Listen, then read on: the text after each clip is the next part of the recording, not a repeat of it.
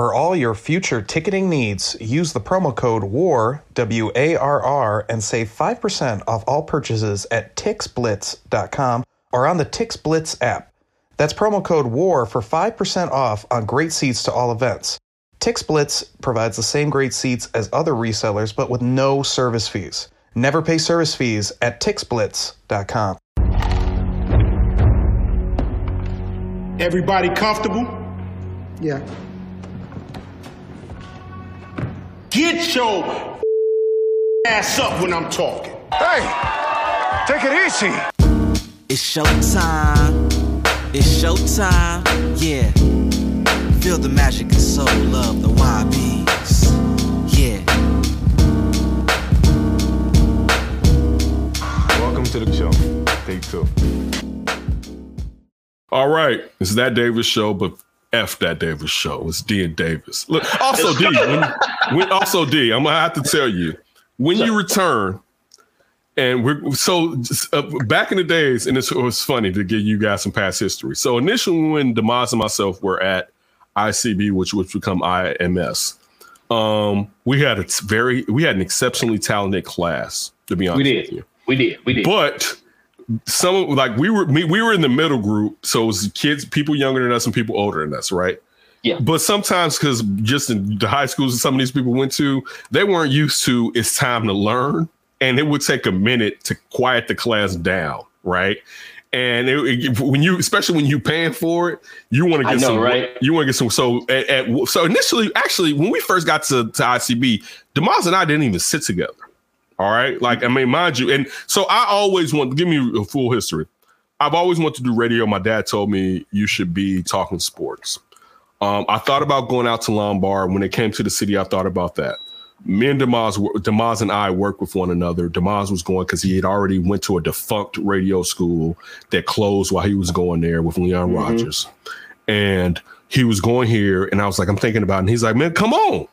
And not Leon, Connor McKnight. Okay, Connor McKnight. I apologize. Yeah, Connor McKnight. And so that's how. But when we went there initially, Demaz sat in the front row. I sat 2 rows back. I sat with Bobby and Nate, Nasty Nate, my guy. And Bobby. Damn. No. See, the crazy part about that, I used to call him that then. So he like it wasn't. It's not like I'm pulling. But that used to be my joke. I know. Nate. And Nate was like 25 back then. Right, we were young, yeah. Right. We were all young, yeah. Right. So it'd be like one of those things, and I mean, Nate is doing well with realty, real estate, yeah, real estate and everything. I still follow him. I love him to death, or whatever. And Bobby, unfortunately, lost her mother. I don't know if it was her brother recently that she's close to. And Bobby, because I said Bobby is extremely close to the males in her family. Yeah, she lost her brother, I think he was a cop too. Recently, so sorry for the loss, Bobby Denise or whatever. That was like a month and a half ago. So sorry for that too. But I sat next to them. But when we started to get to this point where we had to go work and all this was planned, me and D was like, all right, forget this. Let's go and record. Right. Yeah, and that's the real beginning of D and Davis, where when people were sitting there talking, me and D are like, dude, no, let's go now. Because they would just send us to the room and we would do a show. Right. Yeah. And that's what we started to do or whatever. And there was other people. They were supposed to have a lot more people in it that just didn't want to do it to a degree. Yeah. Yeah. You know what I'm saying? I understand too, just because you may not see what could happen or whatever. You know what I'm saying? That's like, talking about like Dexter and Ron and some other people or whatever. You know what I'm saying? So that's kind of the beginning. And then D got us on the radio station for the school. You know what I'm saying? That's, when that was before we graduated or whatever, just to give you the backstory of Demaz and myself and so on and so forth and how it all came together or whatever. Yeah. So I'm always indebted to my brother. You know what I'm saying? Even when I win my Emmys and everything, one of the names that you always, oh no, you can laugh, baby. I'm going to. No, you're right. Go get one. Yeah. I'm not laughing at the idea. I love where this is going. So, my brother, I can't say that, at different times, because some people, I could say, yeah, I'll be here regardless. I mean, I can't say that all the way because I may have not taken that opportunity at that time. So my brother did that. It took a little convincing. It took a little convincing to get Ken to do it. It did. You know what I'm saying? Glad I did it, though. Glad I did it. Right. Yeah. So real quick, this is funny. This is a whole different discussion before we get into the Batman. I'm going to give you some past history of Demise and myself. Mm-hmm. So we have a friend that's name is Medi. All right. Medi. And Medi is the reason that Demise and I became friends. Right. Mm-hmm. And Medi, and mind you, now I'm old. I'm still young, but yeah. I had at the time where I started working where Demise was working, I had not worked in probably several years at least, but I've been taking care of my grandmother and my great aunt because my father had died, right? Mm-hmm. So I hadn't really been on Insta Message and stuff like that, right? So me and Medi are sitting there IMing each other, and he adds D to it, right? And we added another member, Chris Gonka, but Chris didn't want to stay. Yeah, Chris Gonka, but Chris didn't stay. Shout out to Chris, yeah, or whatever. But that's where me and D, because of Medi putting us in this chat together. So initially, I'm like, what's up with this dude? Or whatever. So Medi goes on vacation. The first time Medi goes on vacation, me and D talk a little bit, right? Mm-hmm. It's like, okay, whatever. The second time Medi goes on vacation, me and D really are talking through the Insta message or whatever. Like, this is when we're really becoming friends now. Or whatever. And then me and D would have these large debates in the break room where people would have to come in and tell us we're raising too much noise and stuff like that. Like, y'all be quiet. Exactly. Right. Yeah. And it's just privilege, and I always appreciate it, and I always love you, and you should always know that. Love you, brothers. Love you too, man. But that's when we was kind of like sharpening each other's skills right there. Right. Because I think that's when I was like, I'm gonna go do this radio thing. And then that fell through, and I was like, I want to keep doing it. And then you and I was debating each other. Each other. So also, D had a cousin that was basically supposed to be me that passed, unfortunately. Right? Yeah, my cousin Justin. Yeah, my cousin Justin Hopkins. He passed away in 2009. But he was a football guy, and I really wanted him to get into it.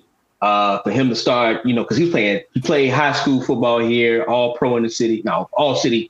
Basically, he had Robeson High School, played a little semi-pro football, but he passed away. Shout out to him, man. R.I.P. Yeah. When he just turned 30, he passed away. Yeah, R.I.P. But yeah, when me and Ken would talk football, whatever like that, it was kind of like, man, this is good. So, so like I said, we was kind of sharpening each other's skills because we was already kind of doing it in the break room. And then by the time we got to school, we was like, oh, let's go do it. Let's go do this. This is what we've been wanting to do. We've tried to do different iterations of it, trying to get more people in, because we was thinking like, man, we can't do sports. Let's just do hot topics. Let's do topical kind of things. We can get on the FM station.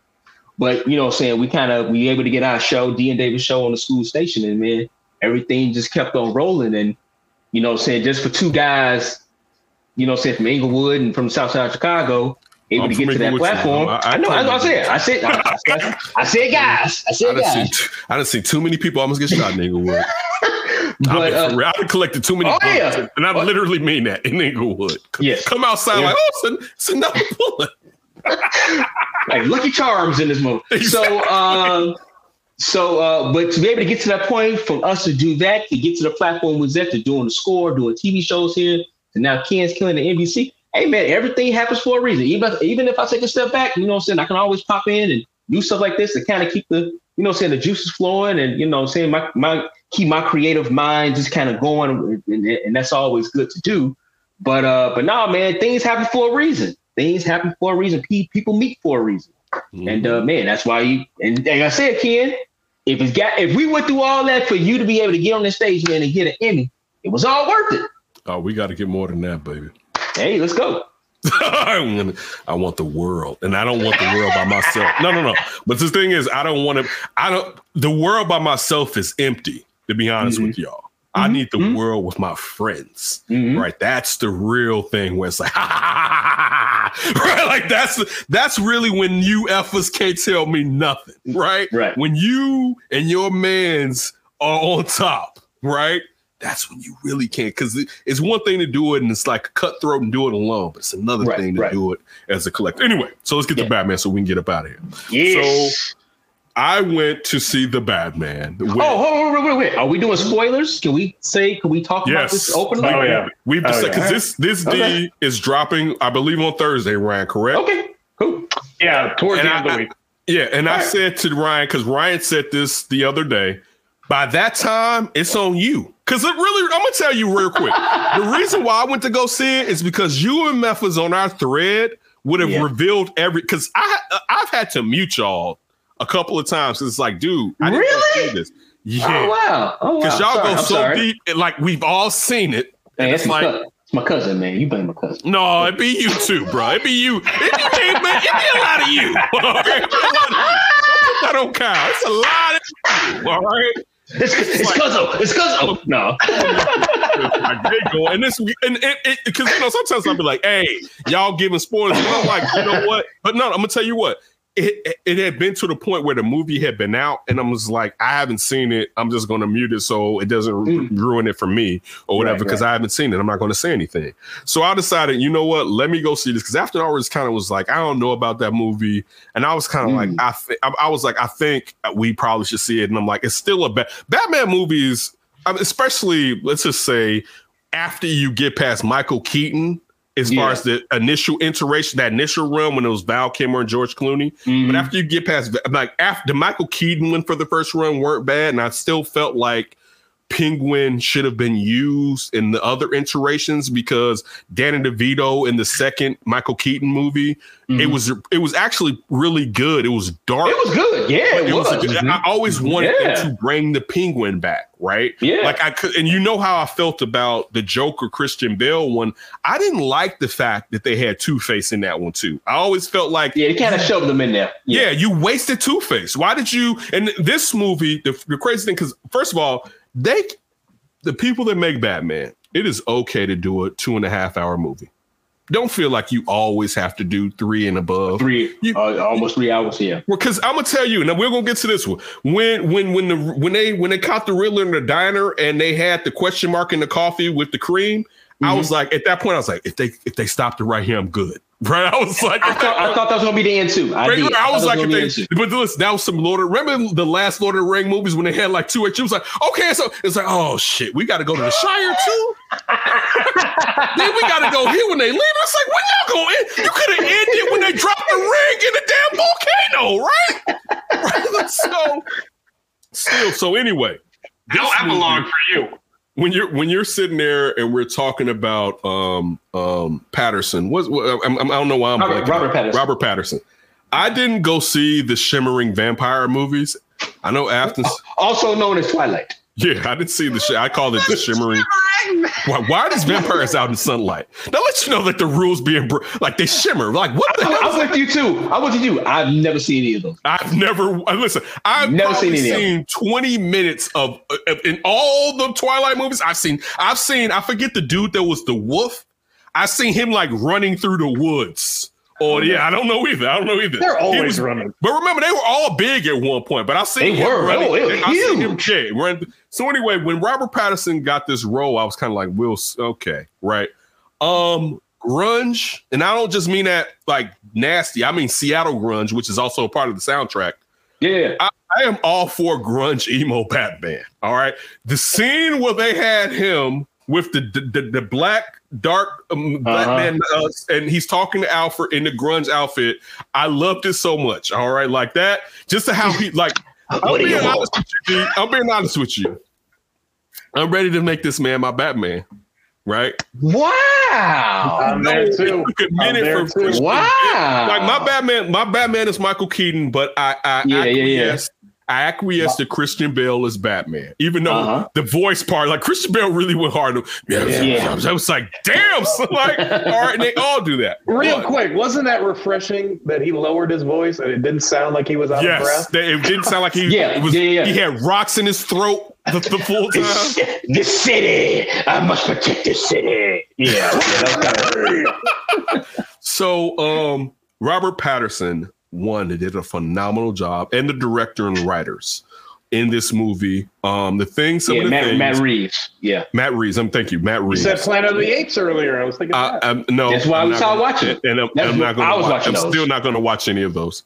Wait a minute, hold on. Time out. You haven't seen the newer ones? Nope.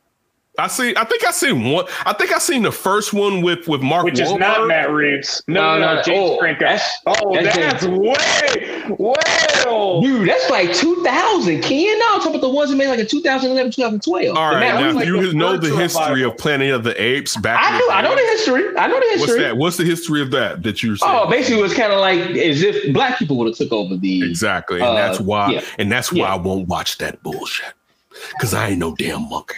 All right, like the ones in the 70s are wild. We watched real quick. We watched the previews for one. I think it was called Conquest of the Planet of the Apes, or I think it was called Conquest. And basically, yeah, they was basically like, you know, black people in a sense. Yeah. They wasn't like trying to like have like the black person dialect of the 1970s. That's not the case. It was like you jive the monkeys with them out. You jive ass turkey. You jive turkey. Why you giving me this banana? No, it wasn't. Okay, nobody called it. It's like that scene. It's like that scene from Airplane when the white lady is like, "Hold on, I speak jive." Yeah. Oh no, Boogaloo, you better calm it down. It wasn't that bad, but it was kind of to the point. It was one scene when the female ape, her name was Zero. She walked in and she saw something hanging up on the wall and she fainted. She's like, "Oh!" And it's like, "Oh my God, she fainted. She must have been startled." She sat up. She's like, "No, I'm pregnant." I said, "What the hell am I watching? Like, what is it? Like, what is this?" You know what I'm saying? It's weird. The ones in the 70s are weird. Yes, and they're too weird. They had to. It was 5 of them. No, I didn't know that either. I knew they were a lot. I knew there were more than people knew they were. Yeah, it was a lot of them. All I remember is Mr. NRA. All right, Charleston Heston coming across the beach and thinking he was like on another planet and seeing the Statue of Liberty in the sand and realizing, "Oh no!" That's your ass get. All right. Yeah. Back to the Batman. I'm sorry. So anyway, back to the Batman.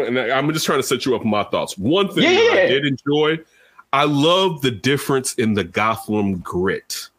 I feel like a lot. Getting back to all the Batman movies in the past, the prior Batman movies, they were over the top with the grit. Like even if you go back to like Bane in the football stadium, like this was gritty, and of course this was a some type of collage of Chicago and London too. You know what I'm saying? Yeah, Chicago and London too, or whatever, right? So you had some scenes like when Batman jumps off the building running from the cops, that's our championship row. Where, for instance, if you went to where the White Sox had their parade, right there on LaSalle, that's where that statue is with no face up there. That's where he dives off or whatever. But it was a combination. I remember hearing someone that helped make that. Maybe I don't know if it was NPR or not. Talk about how they built the Chicago stuff over there in London. But you see when you watch the movie that clearly it's not Chicago. You could definitely tell where they're in Chicago, where they're not in Chicago. Yeah, right. Definitely. So I didn't know they filmed a lot of that here. I had no idea. Right. So they built a lot of the Chicago stuff over there in London. Okay. So, but the grit wasn't heavy hand. It was still gritty and not a clean city, right? But it wasn't what they did in the past where they tried to make it big. You know what I'm saying? Like that's one part I like because it was like, I want you to know this is Gotham. And it was still like you knew it was Gotham, but it was still like, first off, or put it like this, we grew up in a big city. You know what I'm saying? Right. So you don't have to hit me over the head with it's a big city. I can see it's a big city. But I feel like in the past, in the city, I actually live in the city. Right. So right. Yeah, I get you. So that's but also just from the color of the grit, they didn't have to overdo it to show you that it's a dirty metropolis. You know what I'm saying? So that I enjoyed that part. Now, and this is maybe controversial. This is my favorite Batmobile. I don't think it's controversial at all. No, because this goes back to the Batman of my youth, right? Adam West? No. That one is my second favorite Batmobile. No, that one and Christian Bale's Batmobile. I may put Adam West one slightly above the tank, right? But for anybody that thinks that the Batmobile from the 90s was tight, you were fucking lying. And I mean, we went to Great America and we saw it. But if you didn't know that stretch single seat El Dorado wasn't it, right? Because I remember being a kid, like, I guess, right? Like, I guess, right? But it was never like, is that an El Dorado? Is that a 95 or 93? He got a Stutz. Barry White used to own it. Like, is that a pimped out Stutz with a wheel on the back? Like, what do we like? That was not it. That was not. It was not it, right? I get it, but that was not it, right? Man. To have dude, and also that was one of the best chase scenes. And I'm not even the biggest chase. I'm not the Steve McQueen bullet chasing guy. Man. That was one of the better, from the acting, from how the Penguin was acting while I was going on. That was one of the better chase scenes that I've seen. Go ahead. I'm not like you. I'm not a big, like, I don't watch the Fast and the Furious movies. And I know a lot of people watch those for the chase scenes and the action and all like that. I'm not a big fast guy. I'm not a big car chase scene guy. I'm really not, right? I'm with you. And I had heard about it before, like, on like kind of like non-spoiler reviews, stuff like that. I heard quite a few people say, like, listen, the introduction to this Batmobile is something you have to experience in the theater. And I'm like, wait a minute, it's just a Batmobile. It was like, listen, when you see it and the introduction to it is going to blow you away. So when the scene, we kind of fast forward a little bit, and I'm gonna give you my thoughts on the movie. You see this in Hot Park, right? No. What you go? I was at IMAX. IMAX in Hotchkiss. Now I went to the Dolby at Crestwood. You have to check out. They have a Dolby theater, right? Yeah, I heard the Dolby is great. I saw it in IMAX. The sound was amazing, though. No. The screen is Dolby, so it's darker. They show you before it comes on how explosions and stuff look in regular, and in Dolby, right? And so they have a whole Adobe theater in Crestwood. So you're saying I should go see it in Dolby now? No, you're straight. You've seen it in IMAX, I believe. Okay. What I'm trying to tell you is that you can go to Crestwood sometimes, especially since you live where we live at. That if it's in that theater, and I bought my tickets early, if it's in that theater, you're good as far as going all the way out to Navy Pier or wherever you went to see it in IMAX. Yeah, no, I had the AMC not subscription, but I did like the $15 for a year. It's AMC. That's AMC out there? Oh, I didn't know that. Okay, cool. All right, cool. Thank you for knowing that. Let me know that. So the introduction to the Batmobile, the way it was set up when he was like, I'm already here. You know what I'm saying? When Gordon, Jeffrey Wright followed him to the dock, he was like, I'm already here. I'm like, how did he already get there? And then they had the little scuffle, whatever like that. Think Batman got popped. They walk around, boom, he gone. And next thing you know, they pan up and it's just a silhouette of the car. And I love the way Matt Reeves did this. Throughout the first act, I'm saying the second act, throughout the first act, they were showing the parts. The engine. You saw the engine. And then you saw the commercial, you knew that was the engine. It was like, that's the engine. That's the engine. Right? And at one part in the very beginning, they had a drape over the Batmobile. So I'm like, okay, they have it covered up. And then they start showing clips of, you go to the chain to the engine. You go to the engine itself. He goes to nuts and bolts. So I love the way they kind of like led you up to it. Instead of just saying, boom, here's the Batmobile. They actually showed you building it, him building it.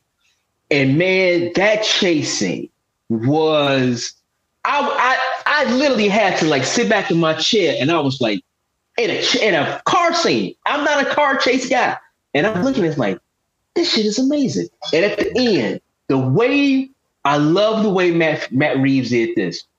When he flipped the Penguin over. I already said that. When Penguin is flipping in that car. He's flipping in that car. That's amazing. Even a shot before that, when they had the close-up of him looking back, like, I got you. And his face in the rearview mirror, the cinematography of this was amazing, right? But when he flipped over, he's looking upside down. He didn't. Matt Reeves didn't. And I wanted to do this in the movie theater. I want to do this. Yes, but it was amazing. Yes. You see, for anybody, so at this point, Batman catches up to the Penguin. Just so you know, right? Yes. We don't want to give you that much, but the Penguin, because his car has rolled over 5 times at least, right? And it's so well how he should have been dead, but okay, right, right.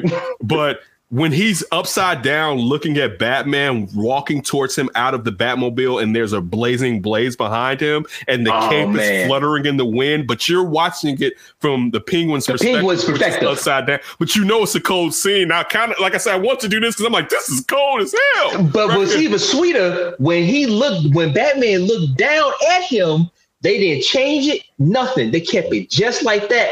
And he's like, I see your ass. I got your ass. It's like, oh my, like this dude is wild. Now, I will have to see what's next up, because of course it's going to be a trilogy.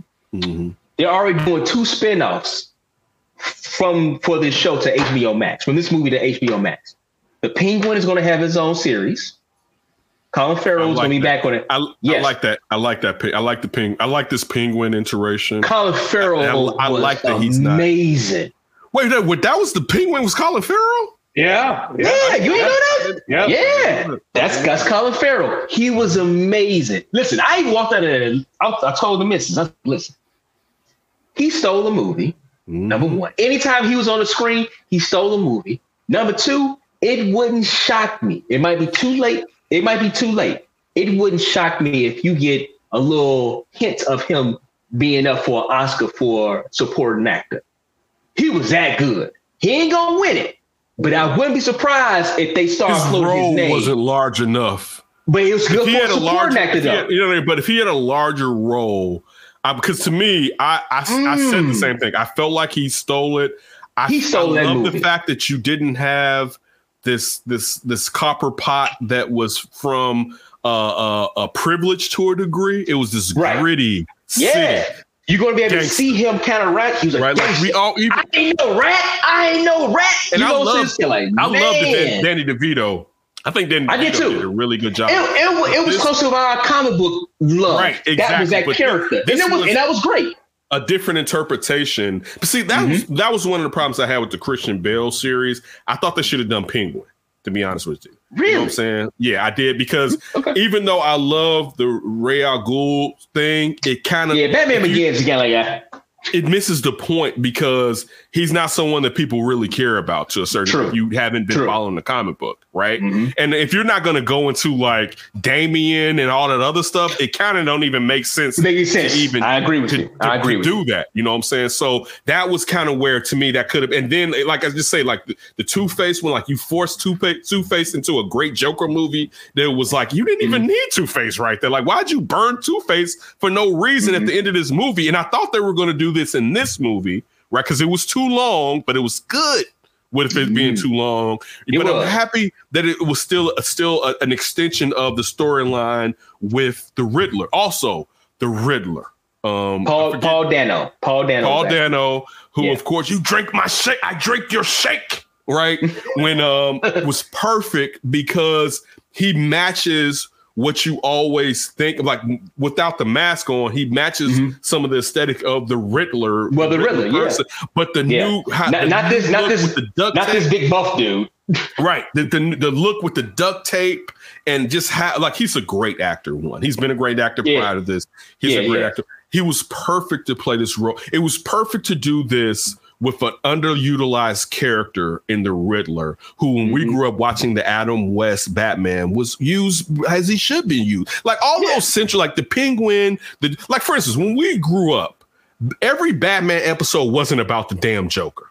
Right? This is what happens with these Batman movies. Like they want the people that don't really care about the history. It's like, what's the main plot line? Who's the biggest villain or whatever? No, you had Egghead or whatever Vincent Price was. Forget who Vincent Price was at that time or whatever. You had the Joker, you had the Riddler, you had Catwoman, you had the was Mr. Freeze back then? Yeah, yes, you had Mr. Freeze. Like you had all these characters, and every episode wasn't Batman, and also the Penguin and Joker used to be a tandem back in those days. They were show all the time, right? Yeah, so to have the Penguin, like you said, the point was like, I'm not a rat, right? And to really show, and also the joke when they leave him there. Also, Jeffrey Wright.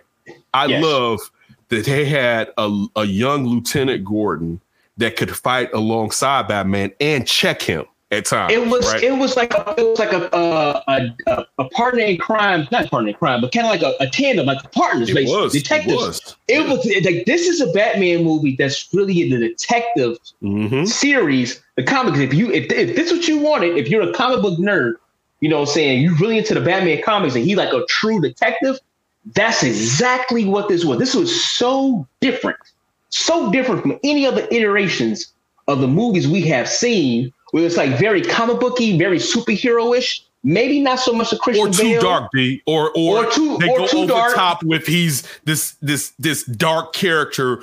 Go ahead. Can you finish? Yeah. But I think with this movie and possibly with this trilogy, you're going to really see him working as a detective.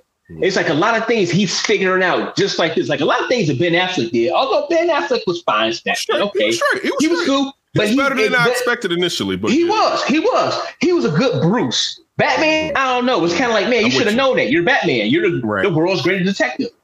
Off jump, going into the scene when America gets killed, he's looking around and he's like pinpointing so much to the point. If you saw it, the person that goes around takes pictures of this crime scene starts following him because he's starting to see stuff that they didn't see. And then they start taking pictures. So he's like putting all this stuff together. Very, very smart. Very smart. I love that Matt Reeves did that with this version of the Batman, which does not shock me when you say that Robert Pattinson could be your favorite Batman, because this is what we used to. If we're comic book fans, this is the Batman that we were waiting to see. And we finally got it. And finally got it. Yeah. A Batman, and they did both sides of it.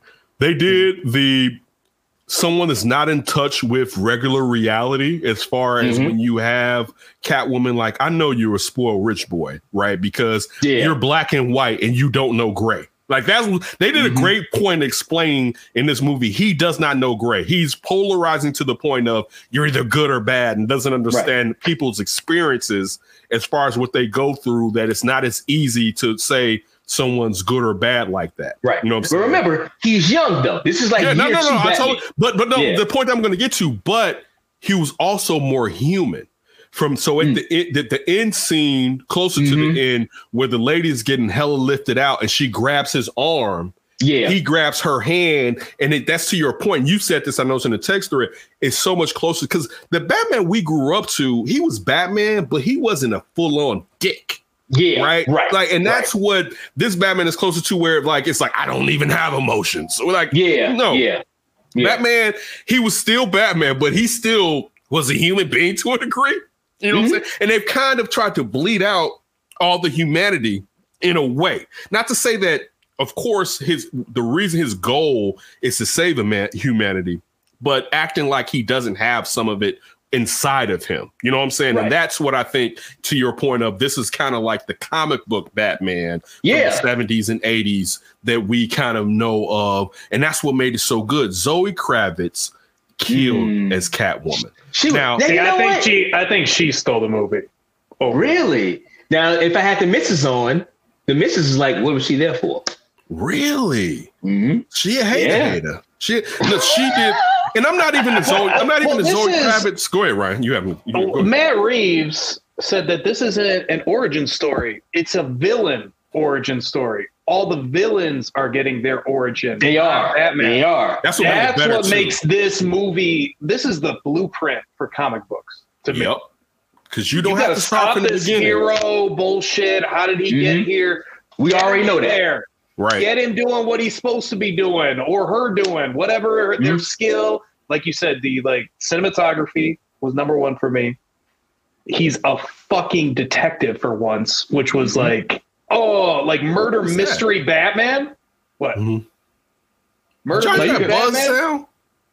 A buzz sound? No buzz sound. Go ahead. Continue going. Forget what I'm talking about. Maybe my earbud may be about to die. Is what that may be about to. Go ahead. But Batman as a detective, murder mystery, I was all about that. And I think the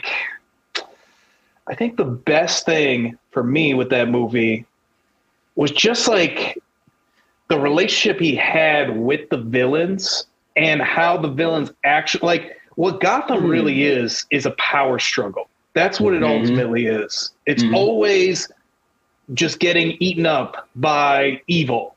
There's some power struggle to take control. And the mob is always the biggest part of it because it's almost like bacteria on your hand.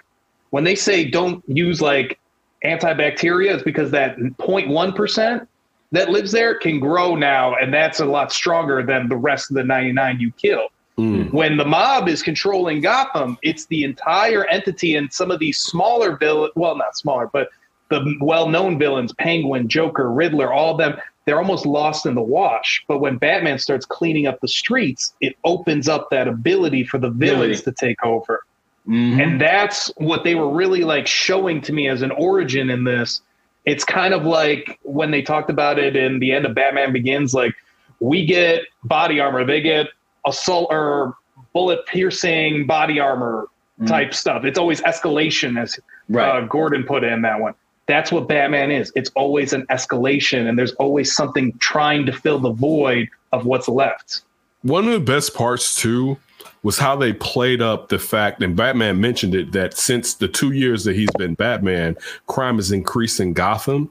That, and you saw it with the villains with calling themselves Vengeance. That, and that's what the nickname that Catwoman had for Batman, that he is empowering the villains and people to think that they're doing the right thing to get out there, and to see the villains call themselves Vengeance, which basically have been his nickname, to the point that he's influencing the bad guys to out there, get out there too. And just like the Riddler told him, like, I didn't even know I could do any of this, so I saw you. You know what I'm saying? Yeah. And once I saw you, showed that fear, and the whole thing in the beginning of the movie is Batman talking about how the bat signal goes up, the fear of people thinking he's in the shadows, and that thinking that just, okay, he's influencing the criminals to not do crime, but he's also influencing criminals to use fear as a tool of their advantage moving forward in the future, which was such a great dichotomy for them to use. Like, that was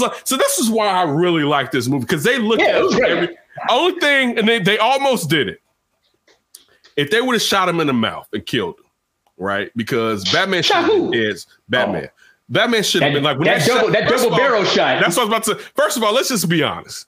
Anybody that can be succumbed by a double barrel shotgun should not be able to be Darkseid. All right. For all you. And again, Batman is the best character in DC. He has the best movies. I'm not saying that. But for you Stans to be Batman, like, this dude would have been, if this dude was in Chicago, we would have killed his ass in the 60s. All right. It's not a question that the Stones or the folks or the Vice Lords would have taken his ass out back. Man, you see his mouth open. Shoot him in the mouth. And listen, this is the worst part. So when the double barrel shotgun guy puts it, and they still would have killed him to his to right here on his head, I was like, please put it by his mouth. I was just like, when he pulled it out, I was like, please just bring it right here, just to show, like, dude, you are so human. Right here, right. So, but Brian, your point was so on point. This is the thing too that I loved, you guys. I love the revisionist history. The fact that Martha is a Arkham, and to actually use. I didn't know that they was going to use that. Actually use that as to show you the power dynamic in the Waynes. Like, this is like the Maras marrying the Rooneys, right? Because like Rooney Mara or whatever. This is like the Giants owner having marrying the Steelers owner. Kids or whatever. You get what I'm trying to say. But to have that where Martha, all right, Bruce Wayne, we go back to Batman versus Superman, where Batman, his jealous hate of someone who's superior to him as people in this country, decides that he has to take Superman out. And the only thing that stops him is Superman says Martha. And it's like, my mama, right? And they went with crazy part. How do you know that name? How do you know that name? Exactly. I'm going to extrapolate this to this movie. The crazy part, that stopped his whole plan to kill this alien that was saving the planet, right? Right. And in this movie, Batman couldn't understand why his father, Thomas, went to the angst that he went to protect Martha, right? Where the Batman, again, these are two different movies or whatever, but that Batman didn't kill Superman because of his mother, but he couldn't understand why his father did what he did to protect his mother. But to see that with the dynamic that Arkham, something we all know from Batman history as far as being where they lock the criminals up. And it's funny because we never think about, why is this name that? Who was that family? Right. And Who's Arkham? Yeah. Right. We know now because things have to be renamed because people were damn colonizers and racists that had the names or whatever. But to see that they used Arkham and said that Martha was an Arkham, and you think about like clearly her family had to be rich if they built Arkham Asylum, right? Like just like you don't build those things if you're not wealthy or whatever. And to show her, but this is my kicker, D. So. And I know you because I've given up the last year and a half, Demaz. I do a little bit, but I've given up reading into things because I want to do it my own way. Yeah. Martha, there's some relationship, in my opinion, and you may have found this out, between Martha and the Joker. The Joker, in my opinion, his last name is Arkham. Oh no, I mean I think that'd be a cool little twist. I think I kind of thought that maybe they was going to have the Riddler be Bruce's brother at one point. You know what I'm saying? I knew there was going to be some type of connection towards the end. Like they know each other some kind of way, and this is the reason why he's doing it. And it did happen that way. He was a kid that was an orphan, and you know what I'm saying, how that all played out within the movie. Definitely go watch it. But I knew it was going to be some type of connection. I don't think that's too far-fetched because of one thing I like about comic book movies nowadays, they have the actual stories and the characters, but they put a little twist to them, you know? So it's kind of cool. And like, take advantage of the multiverse. Like you can have whatever iteration. Yeah, you could do whatever you want. Hey, 100% Ryan. You can do whatever you want. So seeing they could be kissing cousins from Alabama. It's true. That's very true. I mean, and to see the Joker kind of get teased, I think it was kind of shoehorned in. They probably could have saved that for an Easter egg. Actual like after credit scene, it kind of could have showed that. That would have been cool. But in the movie, it's kind of like, I see what y'all doing. Yeah, I hear that now. Yeah, okay. I see what y'all doing, but you didn't really do it. And it was crazy. I kind of threw on his t-shirt. I knew I had it. And I was like, oh man, I'm gonna throw a Batman t-shirt on because we're gonna talk about him. But what's crazy, all four of these villains are in the movie as well. It didn't really dawn on me. Riddler, the Joker, and the Penguin at the bottom.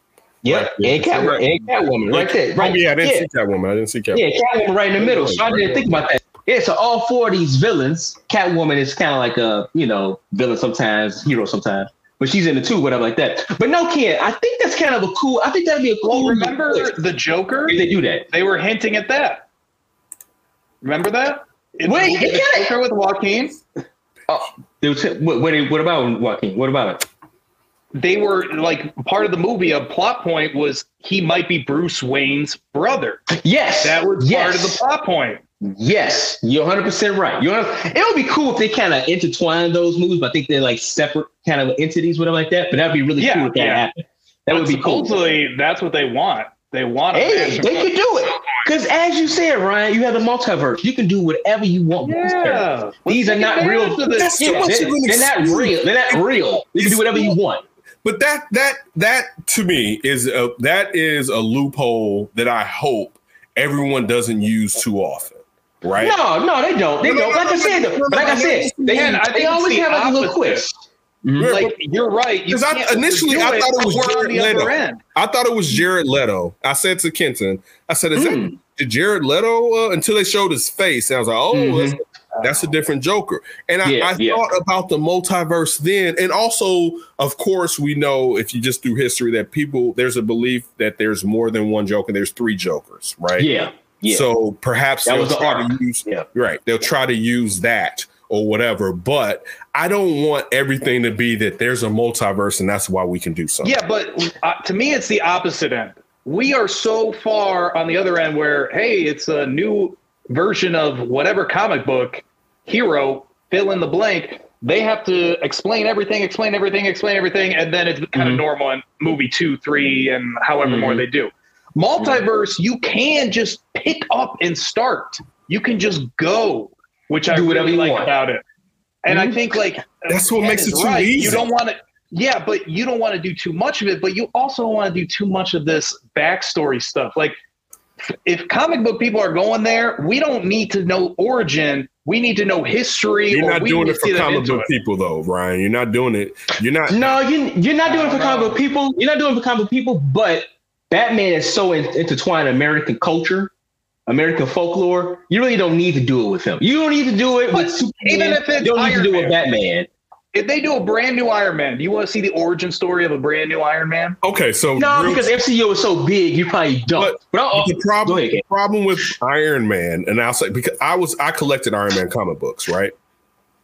Even though he's an original, first of all, for anybody that doesn't know, Captain America is not an original Avenger. He's an original Avenger, all right? But he still was a B character. But I enjoyed his books. And he showed the MCU what he proved was you don't have to go through Spider-Man, Wolverine, you know what I'm saying, and whoever else you want the Hulk to have a movie that hits, right? And that's what even though I love Iron Man, he brought Iron Man to a lot of people. So to your point, you may have to do another, and I'm not saying I'm with you, Iron Man origin story because he doesn't have the same Q rating as a Batman or a Spider-Man.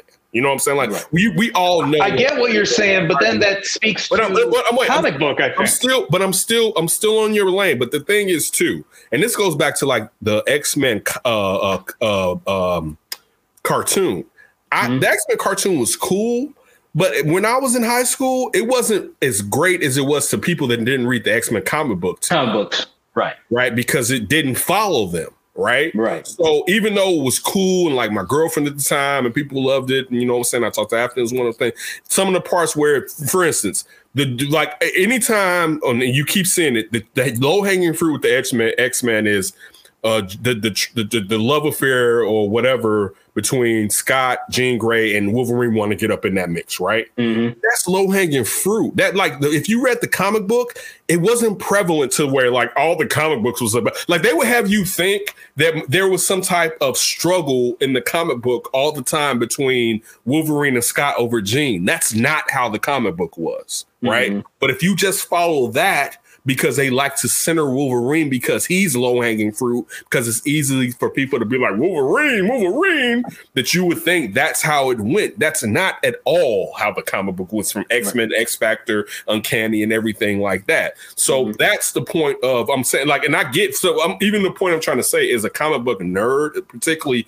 past comic book nerd, I know you're not trying to give the movie for me because you're trying to make it applicable for people that didn't read the comic books to do it, right?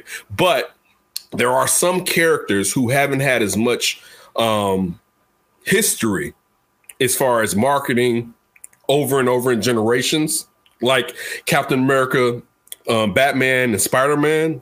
That because people forget there was a 70s Captain America movie and a 70s Spider-Man movie, right? People forget that Spider-Man with the weird eyes slowly crawling up the building or whatever, or Captain America, the old Captain America. But they've been iterations in the past or whatever before all of our times. But you don't really, those characters, you don't need to build a history above. But some of these B characters, but I'm still with you. I don't even think you really need to do that. I think you could even give the history just without the regular origin. Because Batman did that too. Batman still lets you. He's only been Batman for 2 years in this movie, right? Right. He still gave you an origin, right? Yeah. It was just we weren't fixated. It wasn't the same cookie cutter. Right. That was what made it better. Great point. Yeah. Great point. And also, he needed to get the fuck off of Alfred's back. Because earlier on, I was like, if you don't know that's your motherfucking family, like he was coming in, it was like, are you serious? But thankfully, towards the end of the movie. Thankfully, it did, but it was still like, which is going to be I think that was them trying to show him being like the young, brandish, immature. Yeah, it was. It definitely was. He doesn't know exactly. You should know that the person that raised you is the person that raised. And I get it. You know what I'm saying? But I'm very big on that. And I mean, I had my parents right? And it's funny. I was thinking about having a conversation in my head with my son. And it was about, and it's not even that I had to have it because it's not something he said something, but it's one of those things. I'm a big proponent of who raised you as that person. All right. I'm very big on that because that motherfucker didn't have to do it. All right. I'm huge on that. And I'm like, so for that, like during the movie, I was like at Batman's at his neck, like, what the hell are you saying? Right? The cufflinks. I was like, see, that was the second time too. I was like, see, now you're going too far. Right. Yeah. You're going Smack. too far. Right. But I go ahead. No, I was gonna say, because I think Ryan said he had to hop. But overall though, love the movie. I hope they do bring Zoe Kravitz back into the mix. Maybe not. What do you think about Zoe though, D? I'm sorry. I think she was good. I think her character definitely served a purpose. Where would you rate her as your Catwoman? My second one. So you gonna put Michelle Pfeiffer above her? Yeah. So because I feel like Zoe is my Catwoman too. Halle Berry, I feel like Halle Berry, the role they cast her in was that movie was just bad. Yeah, the movie she didn't have a chance. No, she didn't. I'll say this. I have to go back and watch Michelle, and I used to love me some Michelle. Michelle Pfeiffer, Catwoman. Don't give Michelle Pfeiffer. Iconic. Yes. All right. But there was something to Zoe's swag, and I'm not the biggest Zoe Kravitz. That's why I felt she stole the show. I feel like now look, if you did who didn't know that also lets you know Batman being like out of touch. Because my first thought when he was like, you didn't tell me that you had a relationship with Falcone. I was like, that's her daddy. I was like, I figured that too. Like, she's Selena Kyle, but I was like, that's not her man. That's something different. My first thought was like, that's her daddy. When he was like, you're coming back or something. That was like my thought there. I kind of figured that one too. She did a great job of conveying the human part of Batman, right? Mm-hmm. You know what? I'm gonna go ahead. I gotta go watch some Michelle Pfeiffer, which was good, but I'm gonna go and say Zoe Kravitz is my Catwoman. Okay, all right. I thought she did the best iteration of an anti-hero. Yeah, and that's a great point. Good point. That's a good point, Ryan. That's a good point, Ryan. And also, they showed you the dichotomy with her grappling with wanting to be a murderer in Batman's Justice, which also was great. When Batman and Jeffrey Wright went into that building, and Batman was like, "No guns," which was stupid because it's like you already been running with Jeffrey Wright. Jeffrey Wright was like, "That's your thing, right?" Right. He said, "That's I'm a cop too. I got this." Yeah, right. Yeah. I'm not in here fighting these fools. I got to plug a couple of cats. Some of us don't have a Batmobile in the back. All right. I know, and flipping people over. Right. And if like getting back to Dee's point, when the Penguin came out like this and they both left him and busted Huey on his ass. Yeah. But I felt that Zoe Kravitz did such an exceptional job. I like that. My only part, I felt that she was the equivalent of what was Ice-T's partner in New Jack City? It wasn't Judge Nelson. Who was the guy that I can't remember. Right. But do you remember when Nino Brown gets shot by the old man in the courthouse? Yeah. That was the look that Zoe gave with what happened to Falcone when it was kind of like, I could have just killed him when he was upstairs. Yeah, I know, right? Like I could have and got that feeling like if we was gonna come out here and do this or whatever, to be the huge spoiler alert. But again, let's get up out of here. If there's anything you guys want to say before we get up out of here about the movie. Hey man, I loved it. I can't wait for the next. Where would you put it at? Is D? Where would you put it as your Batman movies? It's second behind Dark Knight. That's not bad. I wouldn't put. Ryan said number one overall. With Dark Knight, who's the villain in Dark Knight? Joker. Heath Ledger. Y'all do a better job with knowing those different names. Oh, okay. Yeah, I would put Rises above Dark Knight. But that's just I would put this above. I would put this on the same parallel as Dark Knight. And the only reason I would do that, I feel I always, and I told you, D, when we first got close, they wasted Two-Face. Two-Face. I agree with you. No reason. They pigeonholed him in there for no reason. It was just no reason to do. And also, also real quick, the part about that too, where Batman had to take the fall for Harvey Dent and become a villain in Gotham when he was about to turn into an anti-hero. And to see that, this is the point of why this one is close to the Batman we know, that you had the struggle between the police with having this vigilante in police settings. But that's what the Batman that we know, that he was allowed in these settings or whatever. Yeah. That's what made it cool to where it was closer to the comic book and the old Batman as far as Adam West Batman, where the police wanted to know, of course it was Lieutenant Gordon, what Batman's intel was on what was going on compared to what he's this vigilante that we don't mess with whatsoever. I love the fact that they played with that. You know what I'm saying? So that was again, and Jeffrey Wright hitting them and be like, man, get your shit together, right? Like, like that was just get you out of here.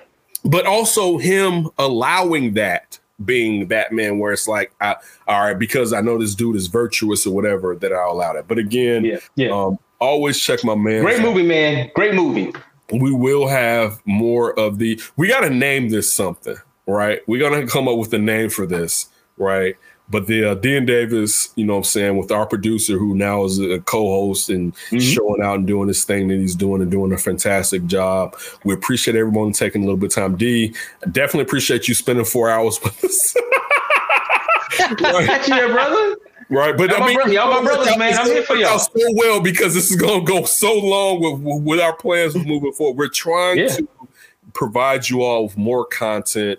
Well, not just more content with that you will find valuable, especially with someone who is intelligent and is versed with the things that we're talking about and funny as fuck. You know what I'm saying? Like, I'm a very funny person. And the really crazy part is I'm a funny guy that sometimes has to play the straight man to D, right? And that's like the weird part, you know, like full D, right? But that's been the dichotomy of our relationship. So D, we appreciate you joining us with all the time. Anytime, brothers. Anytime, brothers. Yes, indeed. So many episodes tonight.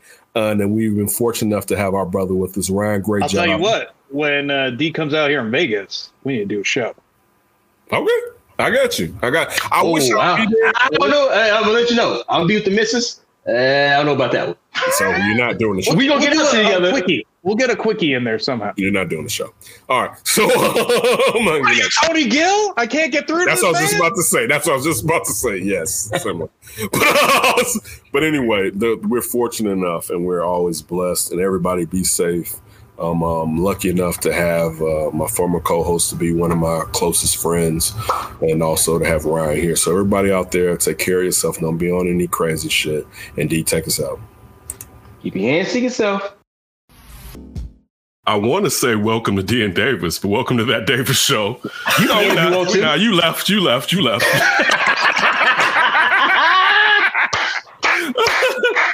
Good morning. Good afternoon, sports junkies. Good evening, sports junkies.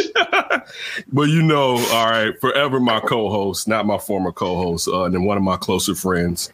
Demaz is with Ryan and I. My name is Kenneth Davis. Follow me at That's Davis. Follow Ryan at Ryan B. Ski and Ryan B. Ski 1. He's the executive producer of everything we do because we got some most stuff.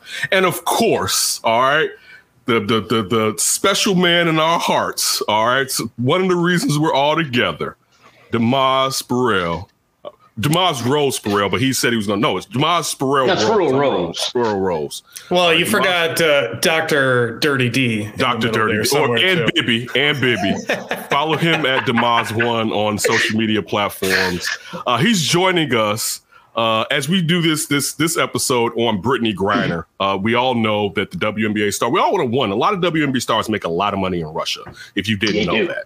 Diana Taurasi, maybe Sue Bird once, and I don't know if Griner was. Their teams in Russia actually will pay them not to play in the WNBA, so they're fresh when they come back to Russia. They make a lot more of their money overseas than they do necessarily in the WNBA. And also the WNBA season is shorter than the season over there. But we all know what's taking place with Ukraine and Russia as far as the war and Vladimir Putin tripping. And getting swept up in that, all the WNBA players that were over in Russia were basically told, and American citizens, to get out of there. Brittany Griner was going through, I don't know if she was going through customs or just going through TCA, you know what I'm saying, as far as Russian TSA, thank you, TSA, Russian TSA, right? But while she was going through there, they found out that she had some vape cartridges. All right. And, you know, so it's hemp oil. Anybody doesn't know, a vape pen, you put the cartridge on, you turn it on, and you can inhale, and it gives you the effects of if you were smoking marijuana.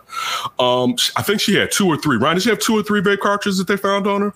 I believe it was 2 or 3, and they were empty. I believe they were empty. But Ryan, you have a clip, and I definitely want Dee to see this clip of when they found the vape cartridges on Brittany Griner. All right, as we can see, there goes the dog. Now she's about to put her bag into, you know what I'm saying, the little scanner. I see she got the Black Lives Matter sweater on. She was done. She was caught in. They got it right. I said that yesterday. Oh, we got a target. We got a bogey here. Black Lives Matter. Got a BLM. Yes. Tall, black, light-skinned Americans. Yes. All right. So, yes, in Russia. Okay, this is her stuff they're going through right now? Yeah. Ryan, real quick, can you rewind that a little bit to when they open up her luggage? That looked like a package from the post office. That's what I want you to focus on, Demas. All right? Like, that's where this replay. Hit replay. Okay. All right. We got the German Shepherd here. All right, you ain't got nothing. Not Russian. That's weird. It's a Russian German Shepherd.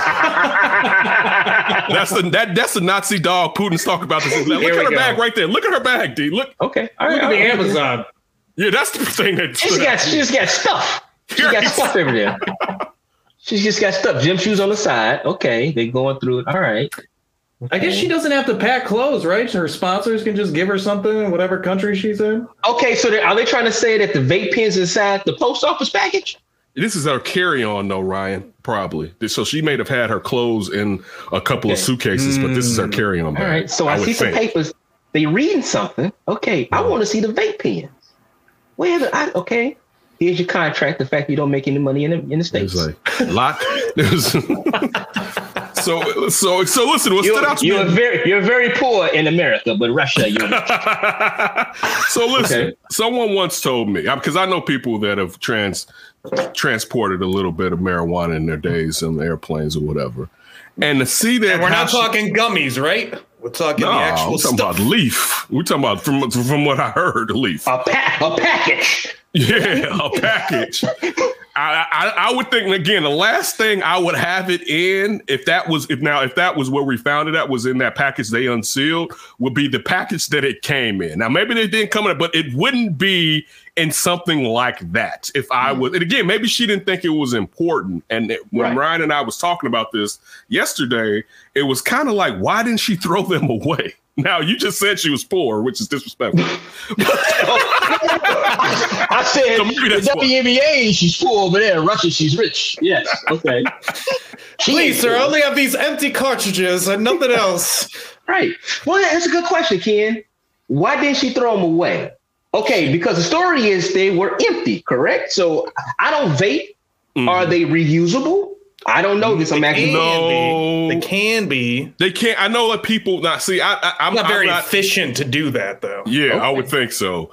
With vape cartridges, there can be a little bit of the resin still at the bottom, I believe. Yeah, and maybe she was. Now, some people get that resin out of there. Like I've read on the internet, which to me, like what Ryan says, it doesn't really make sense to me that it just probably would mean go get you another one or whatever. You know, like at one point, let me say this. At one point, you have to grow out of keeping your roaches. And I don't mean the actual. Oh my God. That's what I was thinking too. It's kind of like she held on to a bunch of little roaches. Remember, because you go through in the day, it's like I used to but when I used to be a heavy smoker, I think I remember giving my roaches. I had like a big ashtray full of roaches. It was like, here, you can, because it was like I got too much when I'm cracking roaches open, right? But this is like, you know what I'm saying? But back in the day, listen, let me not front. There was a time where, man, if you didn't have money or couldn't find someone. Oh, absolutely. You open up about 7 roaches, you got you a bee right there, basically. You know what I'm saying? Yeah. So I get it, but I wonder if that was the reason why she may have kept, if they were empty but not all the way depleted, why she may have held on to them. Even though regardless, when you're going through customs in Russia, you probably, and mind you, I don't think this is a significant enough deal for them to say that she may be like she can get 10 years, but I think I saw today she may get 9 months. I'm not saying that that's accurate or whatever. I just saw it in passing today. Russia got too much shit going on to be worried about her and her little motherfucking cartridges. All right, that's one. For real. Okay. That's one. But this is the thing. And again, I'm being facetious. Mm-hmm. You cannot, and like one thing about Vladimir Putin's ass, you cannot be like, after the Olympics, we're going to roar it up. Everybody else is doing it, but we're not going to hide it. Right? You can't tell me that the drugs that helped us win. You can't tell me that's okay. And Shorty just got some weed, basically, and she got to sit in Russia. Like she got to sit in the Gutenstaven, right? The goulash or whatever, right? The goulash. Send you to Siberia with the tigers. Exactly. So breaking down cherubs for take this big rock and turn it into one of them little ones. Like, listen, with your black ass, break the shifter rope down like you did in the 1690s. You know what I'm saying? Oh, I'm just saying. Two things came to me when I was saying that. The one was, you're going to America where they have plenty of hash oil. Let's maybe dump this out right when we go in the TSA. The other thing is what you just said, Ken. This is freaking Russia. What are we talking about? They all talk about the stats of like everybody drinks vodka as water. And they do all the crazy stuff. What was that? Remember, we were talking. It wasn't fentanyl. It was something else. They had a heroin substitute came out of Russia, and it was made out of gasoline. Oh, really? And people were just like, it's had some kind of like crocodile name, or it was like called Croc, something like that, or Gator, something. And it was just like people were just shooting it up, and like, there goes your arm, or you die. It was like the moonshine of heroin. Oh no! And this is Russia. We can't have a little bit of weed. Right, dude. Like, but our figure skaters can take out a grizzly bear. Don't forget about that. They are here doing about 10 notes in the air, come down like perfect. Listen, this is my own thing with Brittany Griner. Now, I still didn't see the vape pens, although they're saying that's what she got busted. Right? If you have it, I'm with y'all. Throw it away. You have money, and you're coming to a country where it's damn near basically legal. Because she plays in not Seattle, Phoenix, right? She plays in Phoenix. She plays in Phoenix. Is it legal in Arizona? It doesn't even matter. Yes, it is. It is, Ryan? Okay. It was legal at the start of 2021. Okay. All right, so you're going back to Arizona, if that's saying it's where your home base is. Is she going back to Arizona? Or is she going to Texas? Because I think she's from Texas. Okay. So either way, you're going back to America. You can't get it, right? So chuck them. You don't need that, whatever like that. But I will say this. We are talking about a country, as I just made a joke, but it's kind of true. They give their figure skaters enough juice to fight a grizzly bear. You know? Also, too, you have a megalomaniac who has started a war and who's itching to start World War III. And I can definitely see them using her as a war propaganda kind of a thing. Oh, look at these Americans that can only with these drugs. It wouldn't surprise me, dog, if they was like, yeah, she getting 10 years. Hoping it doesn't happen. We going to war over Brittany Griner, baby. We need a ride. At that point. This is the problem, though. It's crazy that it took.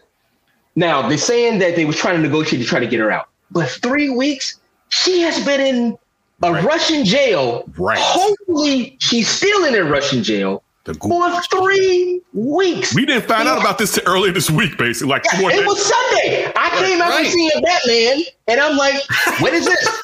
Brittany Griner locked up in Russia? What time did you go see Batman? You went to see Batman at 9 a.m.? 10 o'clock. 10 a.m. Yeah, I'm about to say you went early because I was in the theater when you were like Batman. I'm like, damn, and I went to a noon show. So I went to a 10 a.m. show because I'm like, hey, let's get this over with now. 3 hours. You took the family with you or you went by yourself? No, just me and Chanel. Okay. Damn, Grace can't go see Batman. It's like that in the streets. You're ruining all the Batman talk. We gotta real quick. We wanted to watch Coda. Great movie. You only watch half of it. It's basically about this girl who can sing, but she's the daughter of in a deaf family. Everybody's deaf except for her. Mm-hmm. And it's on Apple Plus, and it's a great movie. It's like PG-13. It's like, all right, fine. Oh my God, I was going to watch it with Grace. It's a great family movie. PG-13 is not PG-13 anymore. Man, that's listen, what we always said. That's our running joke. Yeah, they had the mother and father in there having sex with each other. PG-13, and I'm talking about putting on a condom. And Grace is like, what does this mean, Daddy? Right. What does this mean? I've noticed myself how much PG-13 is not. We say that all the time. It's not. It's basically rated R. It's basically rated R. PG-13 is rated 18. 18. All right, like, that's what we're like. That's what PG-13 is. It's rated. You'd be like, damn, this PG. We was like, what the? This ain't no PG. Like, what the hell? Like, exactly. It's like that enabling parent that's like, one more cuss word, I'll put it in R. I'll put it on. Okay, fine. You're still PG-13. So but one more, right? But it was like, nah, we ain't gonna wait. We didn't take it to go see it. But back to Brittany Griner. So I'm just saying, in this particular matter, I don't believe anything to come out of Russia anyway.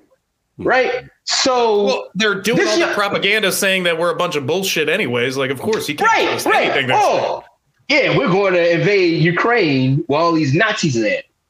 But the president is a Jewish man and family was in the Holocaust. Right. So as I'm saying, the propaganda is coming out like crazy. Propaganda everywhere, y'all. It is. I mean, this is 2016 presidential propaganda coming out of Russia right now. So that's what I'm saying. Like, could she have had it?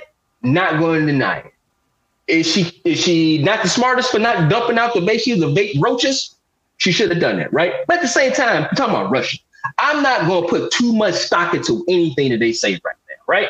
But the young lady has been missing, basically. She's missing in Russia for 3 weeks. Nobody's seen her. The first time we've seen her is that footage right there with the German Shepherd. And they're going through a package that would look like a bunch of Amazon packaged gym shoes and a post office with something down the street on 95th and Jeffrey. So, so it's kind of like, okay, so what's going on? Again, I did see the picture of her holding basically the police sign. The mugshot. Hey, thank you, Ryan. The mugshot. And we haven't seen her. Her wife doesn't know where she's at. Her family doesn't know where she's at. I feel bad for her wife. Like, yeah, it's kind of Brittany too. For sure. You know, I feel so bad for her wife. Where's Brittany at, though? I feel bad for her wife. I feel bad for her wife, though. First of all, she is sister in a Russian jail, right? Right. That's 6'9". So people know her. They know her. She's a celebrity. People want to try her. Yeah. Right? Like, yes. So like you're up and we don't even know how well, if at all, she speaks the language. Right? Like, shawty is like, dog, think about this. She's been basically living a really decent life for a Russian in Russia, I would suspect. Right? Mm-hmm. And now she is in jail. In jail. Right? And they're talking about giving her 10 years. And the worst part, if what was going on in Ukraine and us backing them probably wasn't taking place, chances are that the negotiations could have taken. I think she would have been out. She would have been out. Right? And now, I know, right? But now it's like, listen, this is another. But I'm gonna tell you this. I just thought about this while I'm talking. Mm-hmm. It's also some American BS too, right? How's that? Because they knew that she was locked up in Russia. Yeah, I think so too. They should have told us. They could. No, she got a lot. They knew that she was locked up by some degree, just from spying on Russia. That she was locked up in Russia. I'm sure the Russian cowboy made a phone call like, "Yo, the tall black girl from America, she's in jail." Yet, but she's in jail. Right.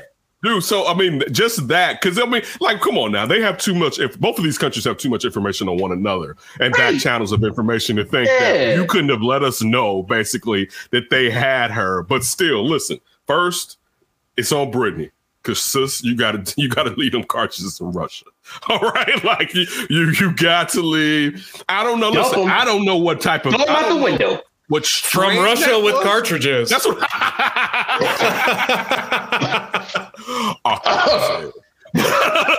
used to say that back in the day. So it used to be my thing. But as far as being with Brian saying the James Bond thing. But then also it's one of those things where it's like, I don't know the strain that was. Like, if it was that valuable, it can't be, right? Like, you think I could give up this Durban poison out here in Russia? Girl, this is good stuff. This is good shit I bring back from Russia, girl. it's gonna knock you thin line of resin, and you want me to give that up? What are you nuts? Listen. Somebody try to throw it away. She smacked her hand. You better put that back. look, put that down. That Russian German Shepherd sniffed that bag and looked at Brittany like, really? Like you know. Really? Like really? You're making me arrest your ass for this? Wait a minute. This is almost the equivalent of like what's my man out there play for the Washington Capitals that love Putin? Don't do that. Don't bring Ovechkin into this. Don't bring Ovechkin. This would be like if Ovechkin was walking around with some fentanyl. Yep. And we just lock him up. And then Russia's like, yo, where my man's at? All you see is Obi like this. No. Mother Russia, what they have him locked up? You know what I'm saying? So listen here. You sell us a few barrels, we'll give this guy up to you right away. I mean, listen, it's still crazy. She's like a celebrity, if not a celebrity in Russia, and she's locked up. And we just found out about it 3 weeks ago from a country that just invaded a sovereign nation, a democratic sovereign nation, and they like, she said she has a weed. Come on, y'all. That's my whole thing. That's what I don't like about it. And also, too, let me. Go ahead, Ryan. I think you nailed it. I think you figured out the defense. We gotta find Ovechkin, give him a little, give him some, just some liquid to get him loosened up. A little knock over the head, drop some drugs around him. Oh, we got to arrest Alexander Ovechkin. You saying some old Biggie shit. Sprinkle crack on the floor. Make it seem drug related is what you're trying to say. Hey, do you have a prisoner that you want to trade for this prisoner? Yeah. Wink, wink. Why you gotta use Ovi though? Why we gotta bring Ovi? Like, can we leave our hands? What the big Russian is over here in America playing? There has to be an oligarch somewhere chilling over here. Probably come on, man. Nobody know who he is. Nobody know who that dude is. Where Ryan is at. We gotta throw his ass out there. I'm just saying. Hey, they have been kind of getting on Ovi for not saying anything. I think he kind of saying he said something, but Putin okay, real quick. He was like, that's my man's. Do y'all know how many family members Ovechkin has in Russia? Right. Oh, like sometimes when people are asking you, like for instance, hold on, like wait, there could be something going on in the black community, right? And you'd be like, "Ken, you gonna speak on it?" I'm like, I'm like that new Jordan Peele movie. Nope. All right, like. Nope, I'm not giving you like no. Nah, you figure that out. You know what I'm saying? That's 100% valid with that one. Yeah. So I'm still saying like I think, and this right here is I could be totally wrong. I think Alexander Ovechkin knows. All right, one, I don't know about this dude, but one, I'm on his good side, and I mean he runs Russia with a wicked hand, right? Mm-hmm. So you're not gonna sit there like what? He's never gonna go home again.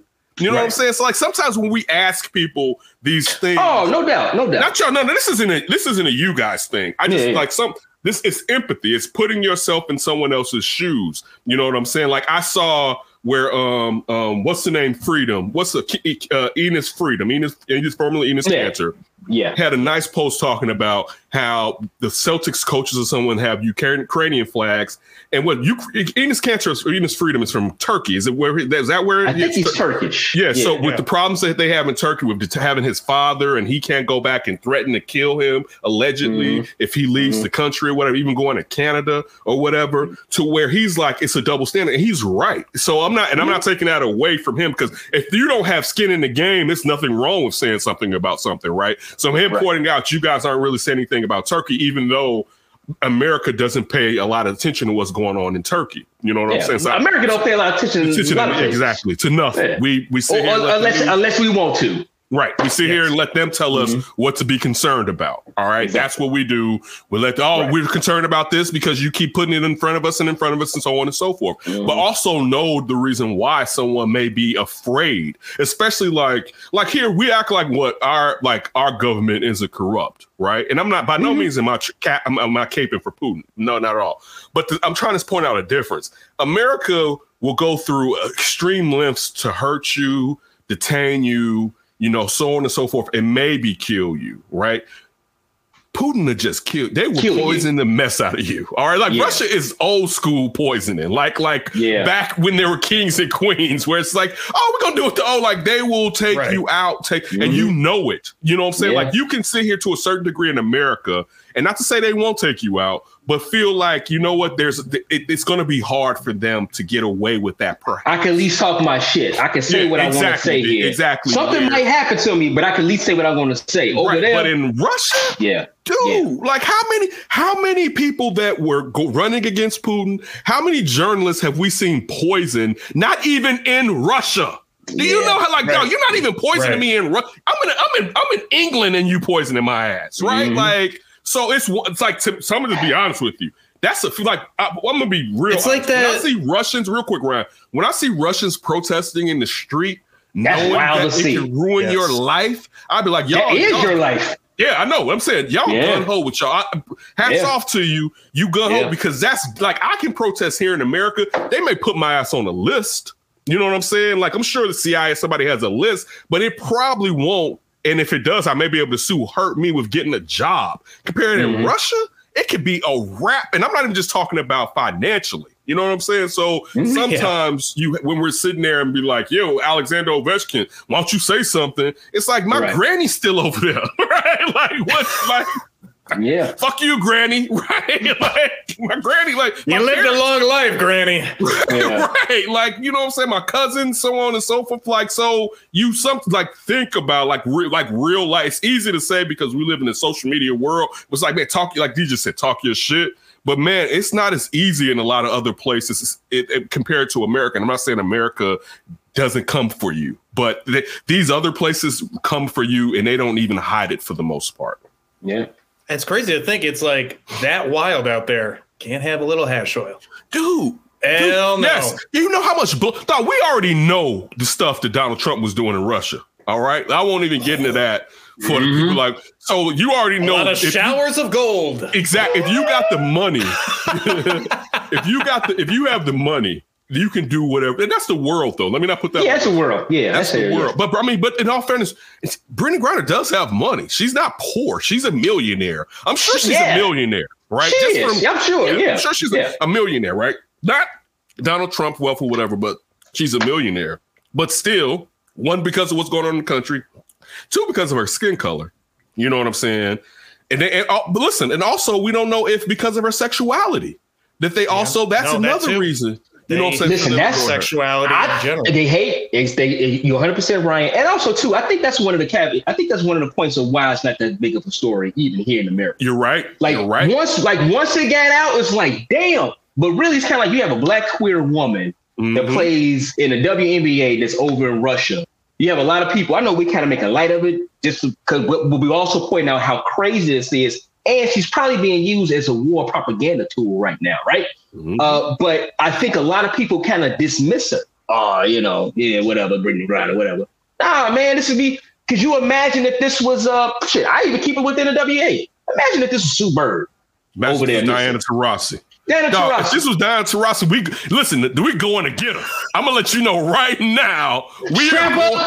We going Air Force One. We going to get Diana. We going Gino's going to be Gino Auriemma is going to be at the front of the ship. Exactly. Direction. Right. Biden. But you know what? I just looked up Brittany Griner's Russian contract. She make $1.5 million.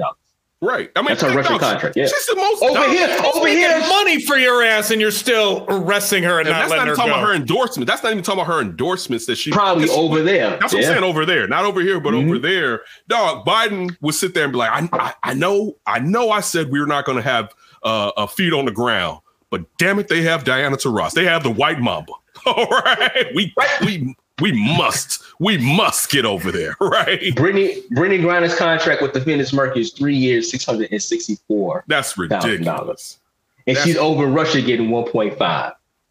Damn. That's why she got to smoke that weed. Dog, you for real talk. Y'all don't think I gotta go back to America. Exactly. Just let me have my weed, sir. No, wait. Dog, you're physically, you're the most dominant WNBA player ever. Now, ever. She's like the Will Chamberlain. That's what I'm getting to, right? And what you just said she makes 300. Her current check is for 3 years, $664,000. Okay, so that means altogether she makes 1.3, 1.5 mil a year. Basically, with her Russia you said she made 1.1 in Russia, right? 1.5 in Russia. So she make 1.7, all right, a year, right? And knowing that, dog, I'm gonna keep it real with y'all. And I know also this is one thing too, if we were talking real about the WNBA, it's also supply and demand. You know what I'm saying? Like when people are talking about, what you about to say, D? Oh, I'm reading more into it. In 2022, Griner will earn a base salary of $227,900 while carrying a cap hit of $227,000.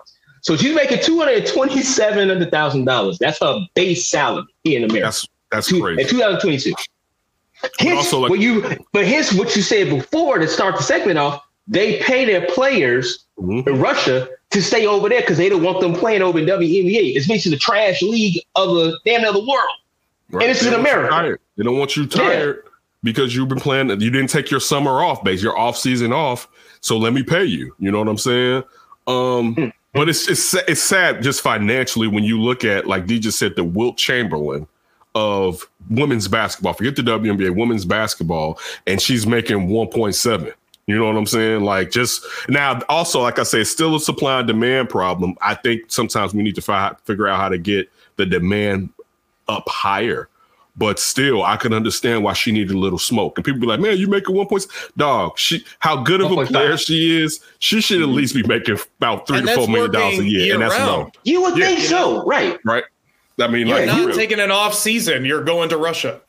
They constantly playing over and over and over. And you would think, listen, I would just think for the safety aspect of it, the NBA can basically fund the WNBA. It could. If they wanted to. If they really wanted to.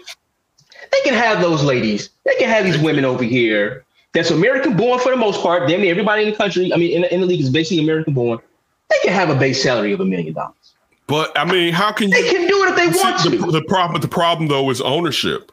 Why is ownership? Think about it. Jerry Reinsdorf basically, and I'm gonna say, keep it real with you. Financially, you see why Jerry Reinsdorf didn't want the Sky, right? I mean, think about this. Like when you're talking about making a buck, you know what I'm saying? He gonna lose money with them. He gonna open a UC up. You know what I'm saying? Like for real. You know what I'm saying? So it's when you're at, I'm with you. I thought the same thing, that definitely the NBA can take care of majority. They can fund. I mean, especially with, I mean, I don't know how often y'all are using those charter planes if the teams own the planes during the off season or whatever. But as far as when we keep hearing about these ladies not having charter flights and stuff like that, and Cam Bang having to pay to be in first class, you know what I'm saying? Because her team has her sitting in coach, and she's almost 7 feet, right? 7 feet of sexy.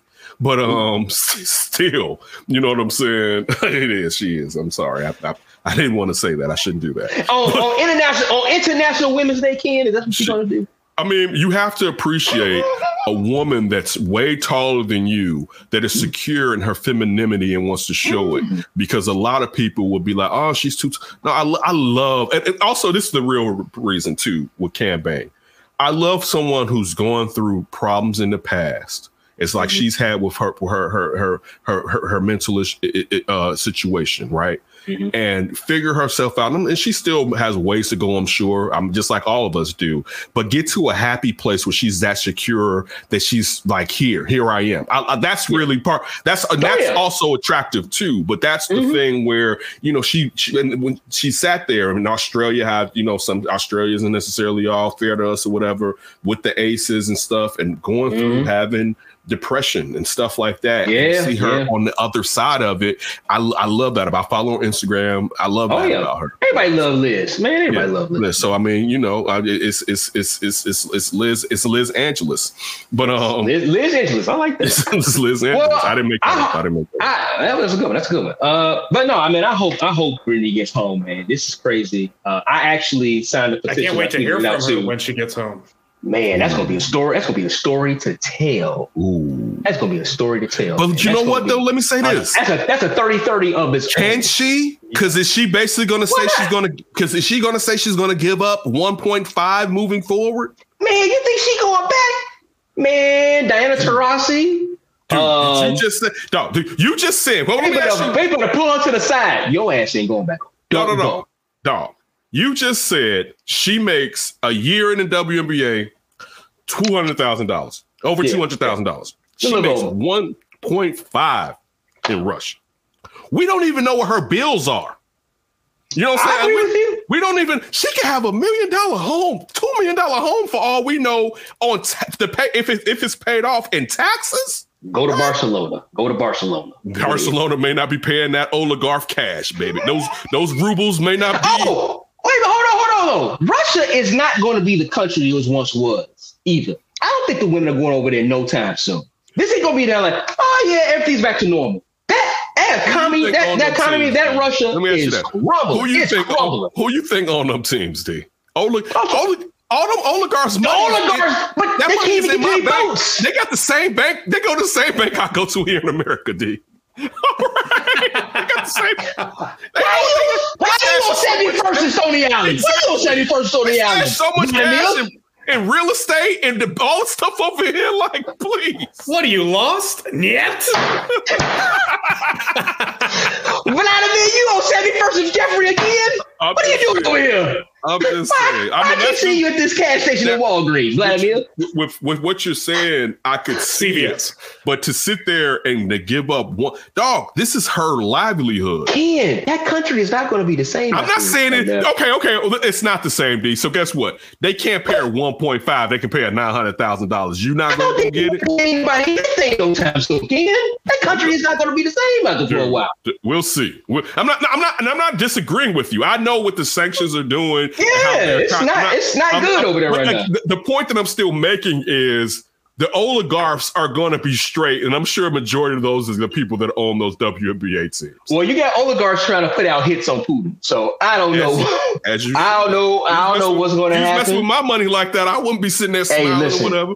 Listen, but you got the Russian citizens over there. Do I want bread and water, or see the 7-foot American girl? I think I'm going with the bread and water because the ruble is done. Those Russian oligarchs over there listening to Lindsey Graham. You're like, oh, Lindsey, you're right. You're right, Lindsey. You're right. I'm tired of this. Come on. I'm tired of it. I like that Carlson. Have you heard of this American? Lindsey. He said we should take out Putin. Hey. This is American from South Carolina, Lindsey. Oh God! All right, definitely. Oh God, we definitely appreciate. Real quick, Ken. Go ahead, bro. Hey, make sure, like I said before, I tweeted out a change.org petition. You know what I'm saying? It's out there from a sports writer I have been following for a while. I don't think we're related. Her name is Tamron Spurl. Spurl is spelled different, but probably owned by the same lady. I'm being honest. But she has the petition out going right now. It got like over 25,000 people kind of signed for, you know what I'm saying? Just kind of bring more awareness. I don't know if it's going to help that much, but kind of bring more awareness that Brittany Griner has basically been kidnapped by the Russian cops and put up in a Russian jail. And we just not finding out about it for 3 weeks. You know what I'm saying? I definitely think it's a lot to do with the fact that her sexuality and the fact that she's a black woman. So and the fact that America is she's American by proxy with Russia, and it's possibly going to turn to something else that she could be used for as a propaganda for the war. So I just want to make sure people understand what's going on, and we're making light of it, because it's such a terrible situation, but this is very serious. Her family does not know where she's at, and she's in missing 3 weeks. So I hope Brittany Griner makes it home. It's real. On another note, I was picking up Kenton from debate practice last week, and they were talking about him and Kelsey were talking about the number of teachers at school with the last name Smith. And it's like, yeah, that's a common last name. I was like, that just means it was a really big plantation. So a lot of places. I was like, Kenton was like, oh. You can tell it hit him like, he's like, oh. Yeah. I was like, that's what that usually. Chanel just did her. I got her the DNA ancestry. She got her percentages back. You want to tell us before we leave? Go ahead.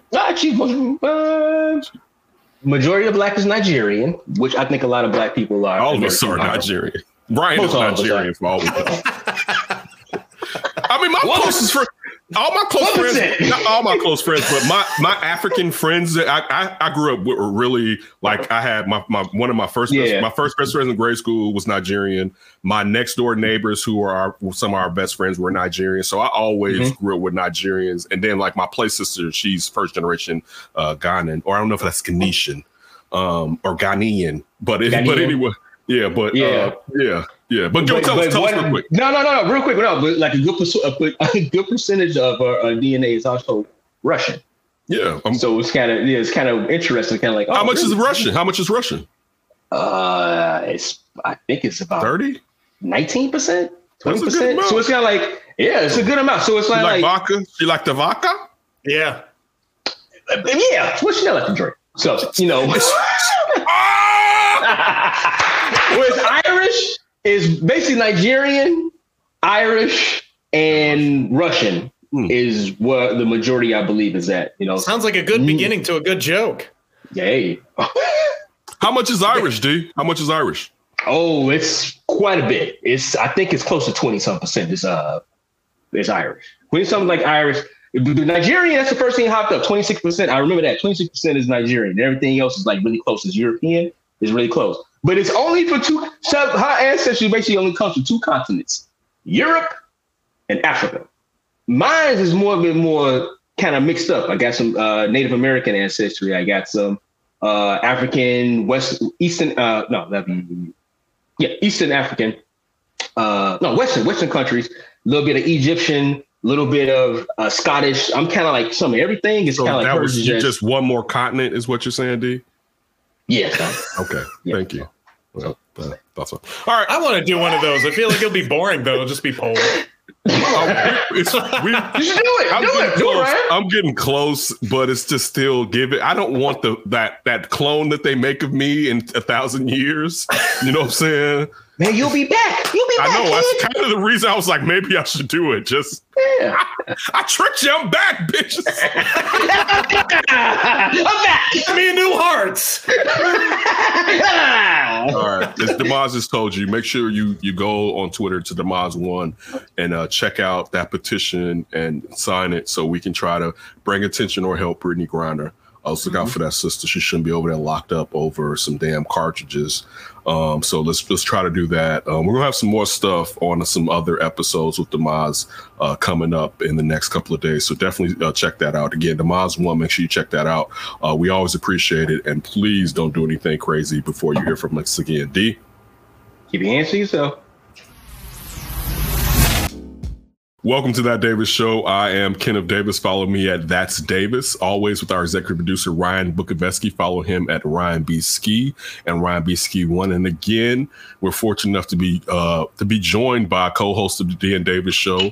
One of the main reasons that some of us guys are here in radio or on any platform, Demaz Spurrow Rose. Follow him at Demaz1, my brother. On this little episode, we're going to talk about my experience of going to the Culture Tour, right? And this was new. That what it's called? Yes. Thank you, D. Thank you, D. It was thank you, D. It was like, y'all the Migos? Like, is it Migos? Like, what? Like, they're like, what the Migos on top of it. But it's like, are y'all the Migos? Because, I mean, anybody that doesn't know, like, that's been the Migos thing for years. Like, their years big albums are called Culture. Actually, Offset's daughter with Cardi B, her name is Culture or whatever, right? Yeah. So, and it's like them using that. So I'm going to give props to the Migos. Them snatching what the Migos have been using. And at one point during the concert, I'll fast forward, Ralph Tresvant is like, yeah, we did this for y'all. It's like, you didn't do this for me. You did it because now you're with a good manager / agent or whoever. Because what it is, the background for you didn't know. So Charlie Wilson, and think about how long Charlie Wilson has been back on his game. Oh, man. Charlie Wilson, the New Edition and Jodeci are signed to the agency or manager. I can't remember who takes care of him. So this is New Edition's. Yeah, this is new. So New Edition won because Ralph Tresvant definitely. Johnny and Ralph, I think, own the name. Because if you don't know, usually at one point, the lead singer is going to get the name because you're going to need him to come back. So he's going some Axl Rose with Guns N' Roses, Slim with 112, right, on a lesser note. But like usually the lead singer is going to press you to get the name so that one, he can't be replaced and y'all could do whatever y'all want to do and have someone else singing his song. So Ralph and Johnny, I believe, had the rights to New Edition. And last year I remember seeing it from on Instagram from this dude that I follow on Instagram that they all had signed an agreement. And I think they all now own the rights to that name of New Edition or whatever. Okay. Because if you remember, like after the movie that came out on BET, Ralph, Ronnie, Bobby Brown and BBD went out on tour together, right? They did. Yeah, they had a name, something. They had, it was RBL, it was like RB something or whatever, right? So anyway, in the past, Afton would always say to me, "You want to go see New Edition?" Because she knows I love New Edition. I'd be like, "Yeah, but they vocals, like when I see them live, their vocals don't sound right." I'm like, so I kind of don't want to see it. Their vocals on point. But let me start off from the beginning. All right. So of course, you know what I'm saying, went to the concert. You know what I'm saying? We get there and we're going to our seats. And I asked Afton, "Do you want a beverage or whatever?" She was like, "Yeah, cool." Now, partially, I was kind of like, well, I don't know. I didn't really need to drink anything, but I'm like, cool, let's get some more libations or whatever. We stand in this line. They only had one bartender. This is when you come up the escalator. One bartender right here. We had probably four groups. Like four duos in front of couples or duos in front of us. It took us 20 minutes and it got to where it was 8 o'clock. The concert started at 8 p.m. They started that concert at 8 p.m. Right? Oh, it was time. Because think about it, this ain't for the kids, right? They're like, these people got stuff to do. So Jodeci was out there at 8 p.m. They opened up, you heard Jodeci's like, "Hey, live something Jodeci," and I'm like, so, and she was like, "Yeah, let's go." So, every day. Exactly. We were next in line, and it was like, forget it, let's go to our seats or whatever. Because you should have just go ahead and get what you wanted, man. I didn't need it. I didn't need the alcohol. Okay. To be honest with you. It wasn't that serious. Okay. So anyway. So we finally get to our seats, and like I told you earlier, I wanted to sit on the second level, but I was like, no, let's sit on the third. But I still got front row seats on the third, because I didn't want to have to stand up if I wanted, because someone was standing in front of me or whatever. You didn't want to see Ken doing this. No, I didn't. Want to do that. I wanted to hang on. So it was so great. It was so great to see Casey Haley and the other three former members of Jodeci. Because that's what this concert basically was, right? What? Listen, Casey killed it. All right, Devontae was like Devontae. It was like, do you really want to be like? It was like, but what could he really do? Dalvin was being the hype man, but you have to remember now, if you know, JoJo lost his voice. Like JoJo, it's been like it's been years. JoJo's voice is gone. It's gone? It's gone. If you even see clips of him like 3 or 4 years ago singing, you're like, damn, JoJo. And the worst part about that is when you really realize it, like a lot of like the songs that maybe aren't like the B-sides or album tracks that are really the hits, they're JoJo songs. Yeah, they are. Yeah. They're JoJo songs, right? When you really think about it, you're like, oh, really? Like Casey was a part of it, but JoJo was singing lead, right? He was singing lead, yeah. So listen, Casey killed it. All right. We used to say back when we was kids, like, damn, how does he have voice? Like Casey was doing his thing, but it was the Casey-centric songs. The only song that I want them to do, there were several songs that I wanted them to do, because after was like, damn, they didn't do the B-sides. And I was like, because those JoJo songs, they didn't do Lately. I thought they should have done Lately. Wow. But you got to remember, JoJo is heavily featured in Lately. Yeah. So how let me ask you a question. I got to ask you a question. So you say his voice is gone. When he was singing, how did he sound? Was he was like, started off okay? Like a back alley cat. No. He could start. He just cutted his mic out. D. He couldn't hold it long, but I believe because first of all, Dave Hollister is their cousin. All right. Yes. All right. I don't know if it's Dave or Danny Boy, but I know there's someone else that does his like there. You remember like during the Temptations movies when Paul was getting drunk and you had what's the name with the afro back there singing and being singing. Yeah. There's someone doing that for JoJo. All right, there's someone doing that. Yeah. No, Ken. That's not even a secret. This is like this is just from rereading stuff. This is before I got there. Got somebody behind the curtain. It was in the program. Don't expect JoJo to yes. JoJo, you can't go on tour with New Edition and we got KC, JoJo, and Man. Man is in the back. Man, take it, Man. Cause they all Man star. What? You cry. Wow. Yeah, so I didn't expect you to say that. Yeah, so that was the only thing that, again, Dalvin was giving it his all. Dalvin and KC stayed. Devontae and JoJo had left the stage, and Casey was just going ham or whatever. Casey actually came back out during Charlie Wilson's set to just sing a little bit or whatever, right? Okay, so Jodeci did really good. But it's Jodeci. I mean, mind you, when I'm saying that, I love Jodeci. Have you ever seen Jodeci live before? No, I hadn't seen Jodeci live. Okay, I saw Jodeci in a prime. So to be honest with you, I don't think it was much of a difference. To be that much honest, to be honest, because the only reason I'm saying that is because this is actually Jodeci came out in a period where dancing really wasn't what groups did anymore. Because remember, people were trying to be either hard or what. So dance like when are you a rapper or you a singer? Yeah, when Demaz and I was in junior high and high school, people didn't do steps until 2000. Did it become cool for R&B groups to start having some choreography again? Dance move. There you go. Yeah, for instance, when even these groups had come out and they didn't dance. Like when you start to see 112 with Dance With Me, Dance and Jagged Edge start dancing, that's when it had started shifting to early 2000s. You had to start boogieing a little bit. You just couldn't sing anymore. So Jodeci, all they were coming out doing was singing and being the bad boys of R&B. They basically nasty. You're so nasty. It was Casey was grounded. It was provocative. But you got to remember, it's what they did back now compared to today. Because I won't even use the vulgarity that they would say today. If Jodeci came out today, Jodeci? My God! Exactly. My God. Right. Yeah. Someone would be getting sexual acts performed on them on stage. I'm unfortunate to say. But anyway, that part was good. Right. So then Charlie Wilson comes out with this coat. I don't know if it has lights on it or it's gold. It's just shimmering the fuck off, right? It's gold. Somebody called somebody had a seizure? No, dude. Yes. Yeah, exactly. Yes! Right?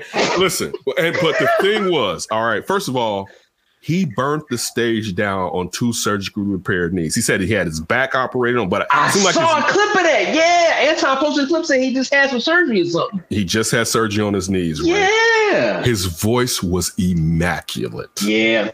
Yeah. But I mean, but you got to think of Charlie Wilson, man. He comes from that era. That's what I'm singers. Go ahead. Yeah. No, I'm saying he comes from that era of singers. Like singing that's what you do, man. You take care of your voice. You don't say anything to nobody for 24 to 48 hours before the show. You drink your tea. You know what I'm saying? He's a professional. There's some HGH vocal cord stuff going on now. No. I'm being honest with you. He got the cream and the clear on his throat. Yes. And I'm not even putting that as much on Charlie Wilson. I'm putting that, and I thought about you, and I thought about the cream and the clear when I knew I was going to say this, right? I thought about you, right? I'm talking about time cream. I'm talking about KC, right? Who's just genetically gifted, and New Edition. When I say this, that there's some cream because these kids they sound better than you've heard them sound in the last few years. Oh, you know what I'm saying? And you got to think they're doing this. They're doing this repeatedly. This ain't a one-off. Yeah. It's a tour. Right? Yeah, on tour. Yeah, because this wasn't a situation where you're like, damn, he sound like outside of course. Like I say, JoJo can't do it. Look, if the JoJo could do it, they would have done some JoJo lead songs if JoJo could really. There would be some more albums. Yes. Yes. Great point. Right. So anyway, Charlie Wilson. All right. First of all, and I said this to After before we got there. I said, I hope he does those Roger Troutman Zap songs. Because a lot of people don't know, like older people than us know, but people that love computer love and stuff, they don't know that that's Charlie Wilson on there with Shirley Murdoch, right? Yeah. So, but this is the worst part, D. So one of his backup singers, who I guess does a Shirley Murdoch part, before his set, she sings a Shirley Murdoch like trill or whatever, right? Okay, so I said, oh my gosh, Shirley Murdoch is here. This is before it started. I'm like, and I'd already said to, I hope he does those songs from Zapp and Roger. I mean, Zapp and Roger. Yeah. And I was like, he about to, it's Chicago. I'm like, it's Chicago. Maybe he can break out. She gonna leave gospel for the night. Right. right. So anyway, right. This dude sits there. He does his, and this goes to what you were saying about old school. There was always a rumor about some type of friction between Charlie Wilson and Frankie Beverly and Maze, right? And when you got down to it, what people would say is that basically Charlie Wilson came on before, or I think it may have been Gap Band. I don't know if it was Gap Band or Charlie Wilson solo. He came on stage and burnt the stage down before Maze and Frankie Beverly were there. Mind you, Maze and Frankie Beverly are great. But when you got the energy that Charlie Wilson has, you probably don't want to come on behind him, right? Dog. Yeah. At almost 70 years old, if he's not 70, and with a beat up body, Charlie Wilson burned that fucking stage down. And said to us, have y'all ever been here for me? Will you come back? Right? Because this goes back to the management. So management knows we're giving Charlie Wilson to a whole nother audience, right? Yeah. Even though they know him. It's funny to see where this is funny, D. So the people like when like Computer Love and I Want to Be Your Man on, the people that didn't know those songs, it was like, oh, so you don't know, right? So like, or that or Yearning, when that was like, yeah. And I'm like, oh, right? Been messing around. People didn't know. It was like, you get your ass out of here, right? Like, right? That's because like I made a joke on Sean and Maya. I'm like, I'm not going for the Charlie Wilson songs. I'm going for them Gap Band songs. Yeah. Right? So when you saw people didn't know that, but when he did "There Goes My Baby," it damn near tore the house down, right? And that's not like, but them girls like, there goes my baby. Girls, I was like, damn, right? Well, so he did this battle of the sex, which is of course smart because the women are going to, go into it more than the guys. He's like, you guys, you run your house, you do this, you stand up and you say it. And I'm like, and I thought about you, D. And because I don't know if we were at the Sky game or where we were at, but it was one time it was DeMaz and me and we were somewhere. And they was like, yeah, I think it was a Sky game. And he was like, get up. And I said to D, and he laughed. I said, they're here to entertain me. I'm not here to entertain. I paid the money. I'm not here to entertain you. You're here. You get up. You get up. Get up even taller. I know you're right, Ryan. So then after he did that, he was like, oh, you don't run the house or something. So he kept doing that. So it was funny and it was good. But at one point, he's like, girl, say Charlie. After next to me screams out, Charlie! I mean, I'm not saying like half-ass. She was full on Charlie. Kid got to whip around. What the hell are you doing? She just screamed down the stairs. I did not. Yes, she did. Right? Like, yes, she went. Oh my God! Like, goodness gracious, girl! Like, we are gang. Oh my goodness! Oh my goodness! It's out, right? So two new hips and knees. But this is crazy. At the end, he doesn't just, all right, thank you, walks up. He hits this note so crazy, right? And basically, he didn't drop the mic, but he dropped the mic because he didn't even walk off where everybody else walked off, right? And I mean, he didn't just hit it; he held that joint, right? He's like, he floated on a cloud out of the right. He did one. Shabba-dabba-dee-dee-dee. There was like golly, right? He got to do that. Charlie Wilson got to do that. It was the greatest shabba-dabba-dee-dee I ever heard of my life. But he held this note, and it hit me, and it made me think about Frankie Beverly because I'm like, wait, because I'm like, and at this point, because the concert started at 8, it's like 10 something now, like maybe 10:10, right? I'm like, I could go home right now. I'm here for New Edition, but what Charlie Wilson just did, I'm full. To be honest, and I'm just he was so full. He went back to that beer car and waited. I know, right? No, right. I didn't. I never got back. I never got anything from out of there. I stayed in my. He didn't need it. Right, I didn't. Dude, it was that's. Listen, drunk off Charlie. Listen, out of everyone that performed that night, if I'm ever somewhere Charlie Wilson is performing, I'm going to think about showing up. Because when and this is going to what you were saying, it's not just how great his voice is. It's him being from the old school where you had to know the tricks. For instance, he had his coat, like his costume changed. I said his first coat, it was gold, and I don't think it had lights on it, but it was reflecting so far that it was crazy, right? But he knows I'm not going to move. I have to do something. He did another change where his coat, they turned the lights off. Him and his dancers and the coats they had lights on them. So you only saw the Colts moving as they were dancing or whatever, right? Ooh, and then the play between the battle of the sexes, right? Like you could see his stage presence and his crafty veteranship of knowing how to control a crowd, right? Like, and I'm thinking, dog, be honest with you, New Edition needed all 6 members to win this battle that night, right? Remember we were just talking about the RBD or whatever the BBD Bobby Brown thing was. They wouldn't have beat Charlie Wilson. All right, look, they for anybody that don't know, Ralph Tresvant, Bobby Brown, and Johnny Gill had a group called the Heads of State for one brief period, right? They would not have beaten Charlie Wilson. All right, New Edition without Bobby Brown, my favorite New Edition, any Heartbreak crew. They would not have beat. They would have given him a run for his money, though. I'll say this because of the choreography. I'll hold on to that part when I get to the New Edition part. Right? They needed every 6 of them motherfuckers to be what Charlie Wilson on them bum knees did that night, dog. That's how dope Charlie Wilson is. All right. Wow. Okay. Charlie Wilson is the hardest working man in R&B. I'm gonna tell you that. Chanel, she wanted to go to the concert, but she had already seen New Edition. She's a fan of Jodeci, but I don't think she's breaking her neck to see Jodeci. She really wanted to see Charlie Wilson. Yo, listen, every time he's coming, she's like, I want to go see him. But and I know every so often, because you'll enjoy it. Next time he's here, take your woman to go see Charlie Wilson. Okay, all right, cool. Because I'm gonna tell you, if I'm at any festival and they're like, yeah, Charlie Wilson's up, I'm going over that way. All right, I think the next time I see New Edition is if I'm at an Essence Fest. It's not a knock because they sounded very well. All right, so now you get to the New Edition aspect of it, right?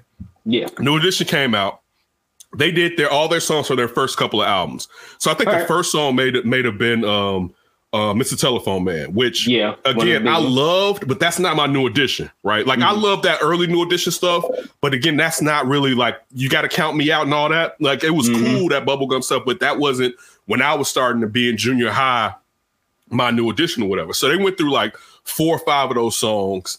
Like they got this song called Is This the End, right? Yeah. And I know the song, but I wasn't singing because the only part, one, because of that song that Diddy did with Twista and Genuine, Mama always told me one. Yeah. So, you know, like that's really kind of when It Was the End was reintroduced into my life, right? Because I always love that song when Twista says Diddy, he's like, in word, I've been shot and stole on. It was like, like most people don't tell you I've been shot at and so especially stole on, stole Chicago. That's Chicago shit right there. Just like when you said Dukes earlier, right? Like you got to be from the South Side to know, man. Sometimes your Dukes all out like that, right? So anyway, so they do that set, and then they start moving their microphone stands around, right? And I'm like, so Bobby goes all the way to the back right of the stage. And I'm like, this looks weird. But they do it and they're not by their mics. So I'm like, okay. So then they stand by their mics. And I said, oh shit, they about to do Any Heartbreak, right? Because if you think about the video, how their mics are stuttered. I'm like, and mind you, so prior to this concert, in my head has been stuck as an earworm, Any Heartbreak. I got in the car 2 days before the concert, thinking about Any Heartbreak, turned the car on, Any Heartbreak's playing on the radio. Right. First, my grandmother and my great aunt are out of town. Is at home. It's really just me and my dad because my brother's running the streets. I go on 79th Street. It used to be close to Our Lady of Peace. It used to be this restaurant a block west of it. Across used to be this record store. I go in this record store. The first single I buy, maxi cassette, is Any Heartbreak. My first one I buy for myself, right? Just in grade school, right? So of course this is like my joint, like people think I'm like, oh, they're doing the dance moves. Oh, but see, this is the problem. Bobby's too fat. He's too fat to do it, really, right? Yeah. Like and I mean this in a bad. I don't want anything to happen to Bobby Brown. He needs to lose some weight, right? Like seriously. He put on the pounds. He needs to he can dog. The worst part about it is for people that don't know, and to bring this here, I haven't said this anywhere else. There was this episode of Arsenio Hall where when Ralph Tresvant was solo, I guess this was probably his first performance on Arsenio Hall, right? So we're talking about Sensitivity and songs like that, right? Mm-hmm. And I Got to Do What I Got to Do. Those were the lead singles off of that, right? Yeah. So he's on there with Bobby Brown. Bobby Brown just comes and they're both going hard, but Bobby Brown, especially live performing, is a beast, especially back in these days. And even Ralph going hard knew, like, damn, he's showing me out, right? Like the raw animal magnetism, and also the athleticism that Bobby Brown had when he was young. Look, I really mean that. Go watch. Oh, yeah. Early Bobby Brown, early 90s, late 80s dancing. I saw something a year or two ago on Bobby Brown dancing, and I swear to God, this MF didn't touch the ground. And I'm like, how the hell did he just do that? Right? Like, this is just how, forget his singing, what attracted people to Bobby. So one, it's a knock because this dude physically was one of the better performers of his day, right? But so they're doing all the temptation, because this is, anybody doesn't know, there are temptations. For people that are like 50 to 35, this is our temptations. And they and they keep that tradition of, Chris choreograph, or whatever. And, you talk about Ronnie DeVoe's uncle teaching them and all that. Also, real quick, they do this thing at the beginning where they say their signs and their names. Bobby got loud ovation. Of course, Ralph did. But who do you think got the loudest ovation? I would think Johnny. Okay, no, of course, and it definitely wouldn't be Johnny. And it hit me when he was the last person. It hit me before it happened. I said, "Oh, they Ronnie." Yep, I said they about to really lost it, dog. But you got to come on, dog. He was a pretty boy. Yeah, exactly. Yeah, exactly, I guess right? So Ronnie was like, and I'm Ronnie. It was like, yeah, like Ronnie or whatever, right? But anyway, so getting back to it, they do Any Heartbreak.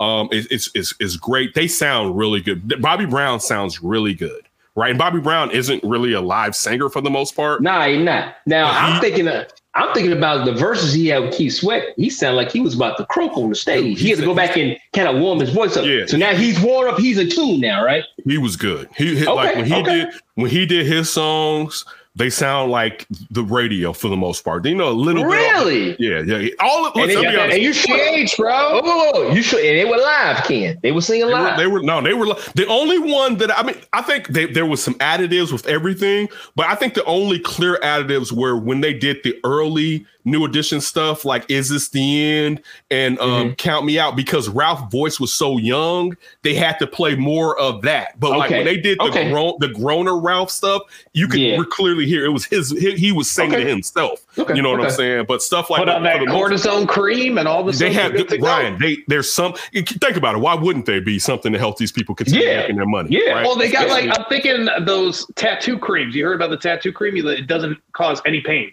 whatsoever. You can have the tattoo and it is no pain.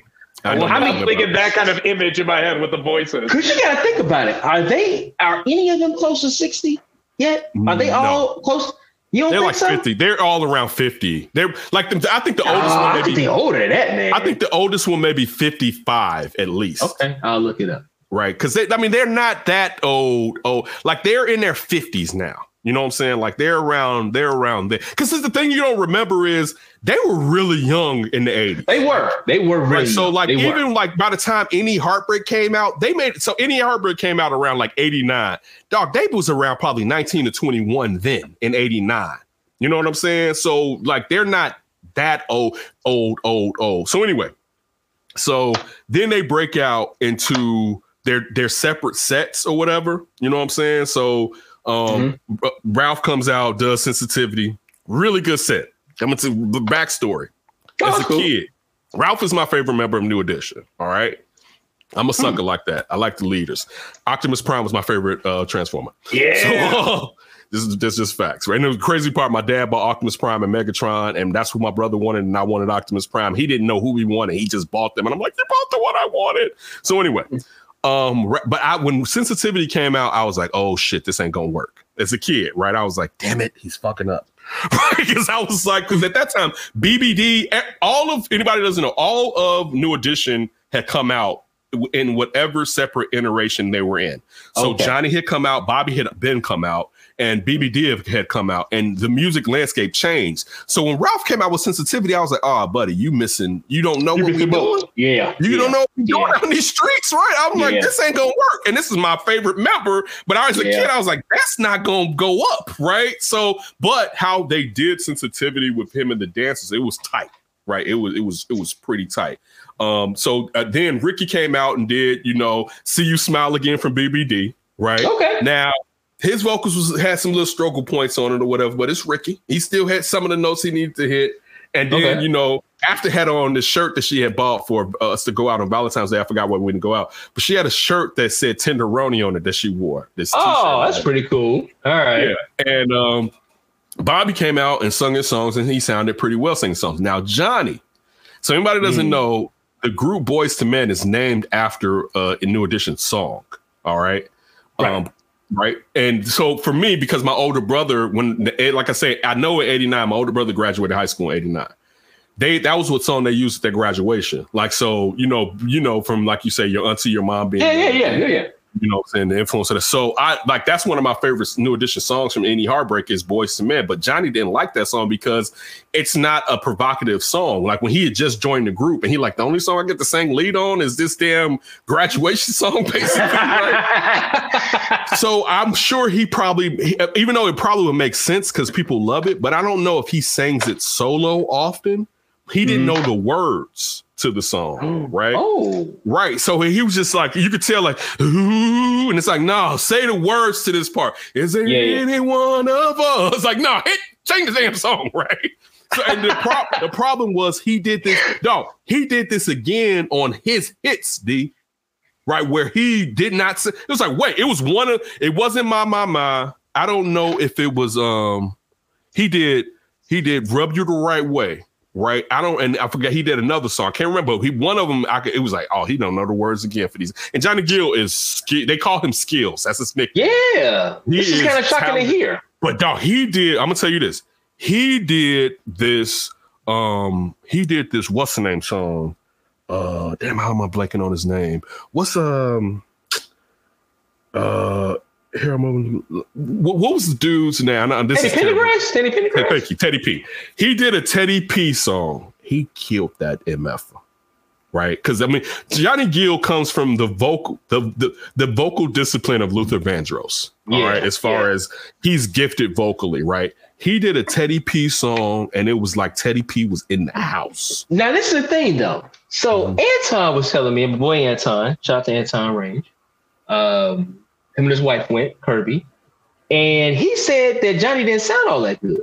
He said like his voice was gone, so like he was kind of hoarse. Okay, there was one note clearly he was trying to hit. I was like, that's not the one.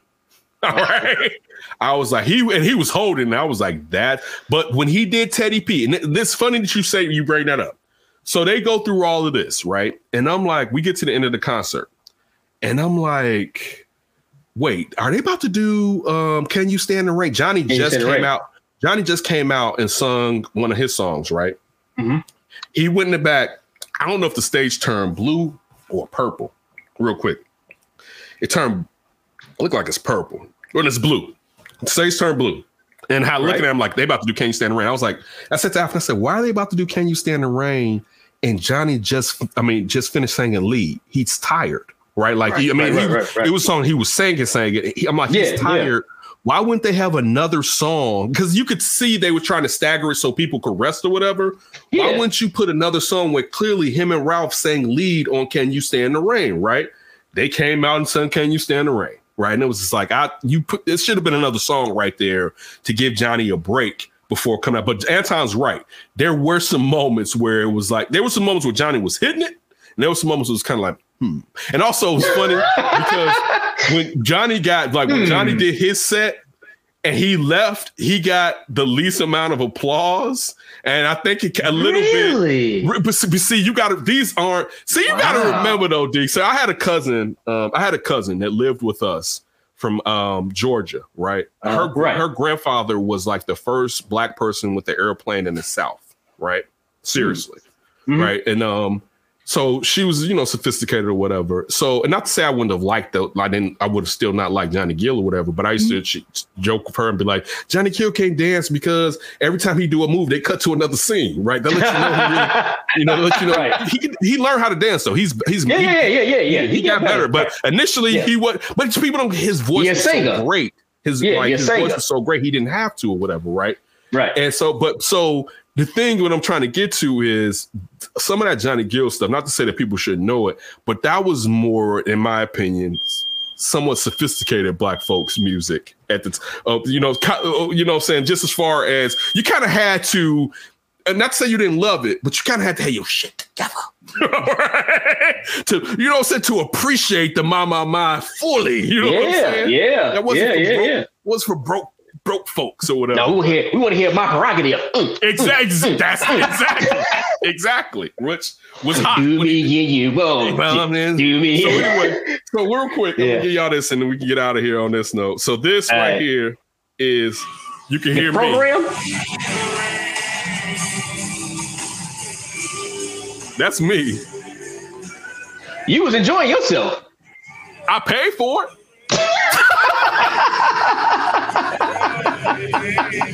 Dog.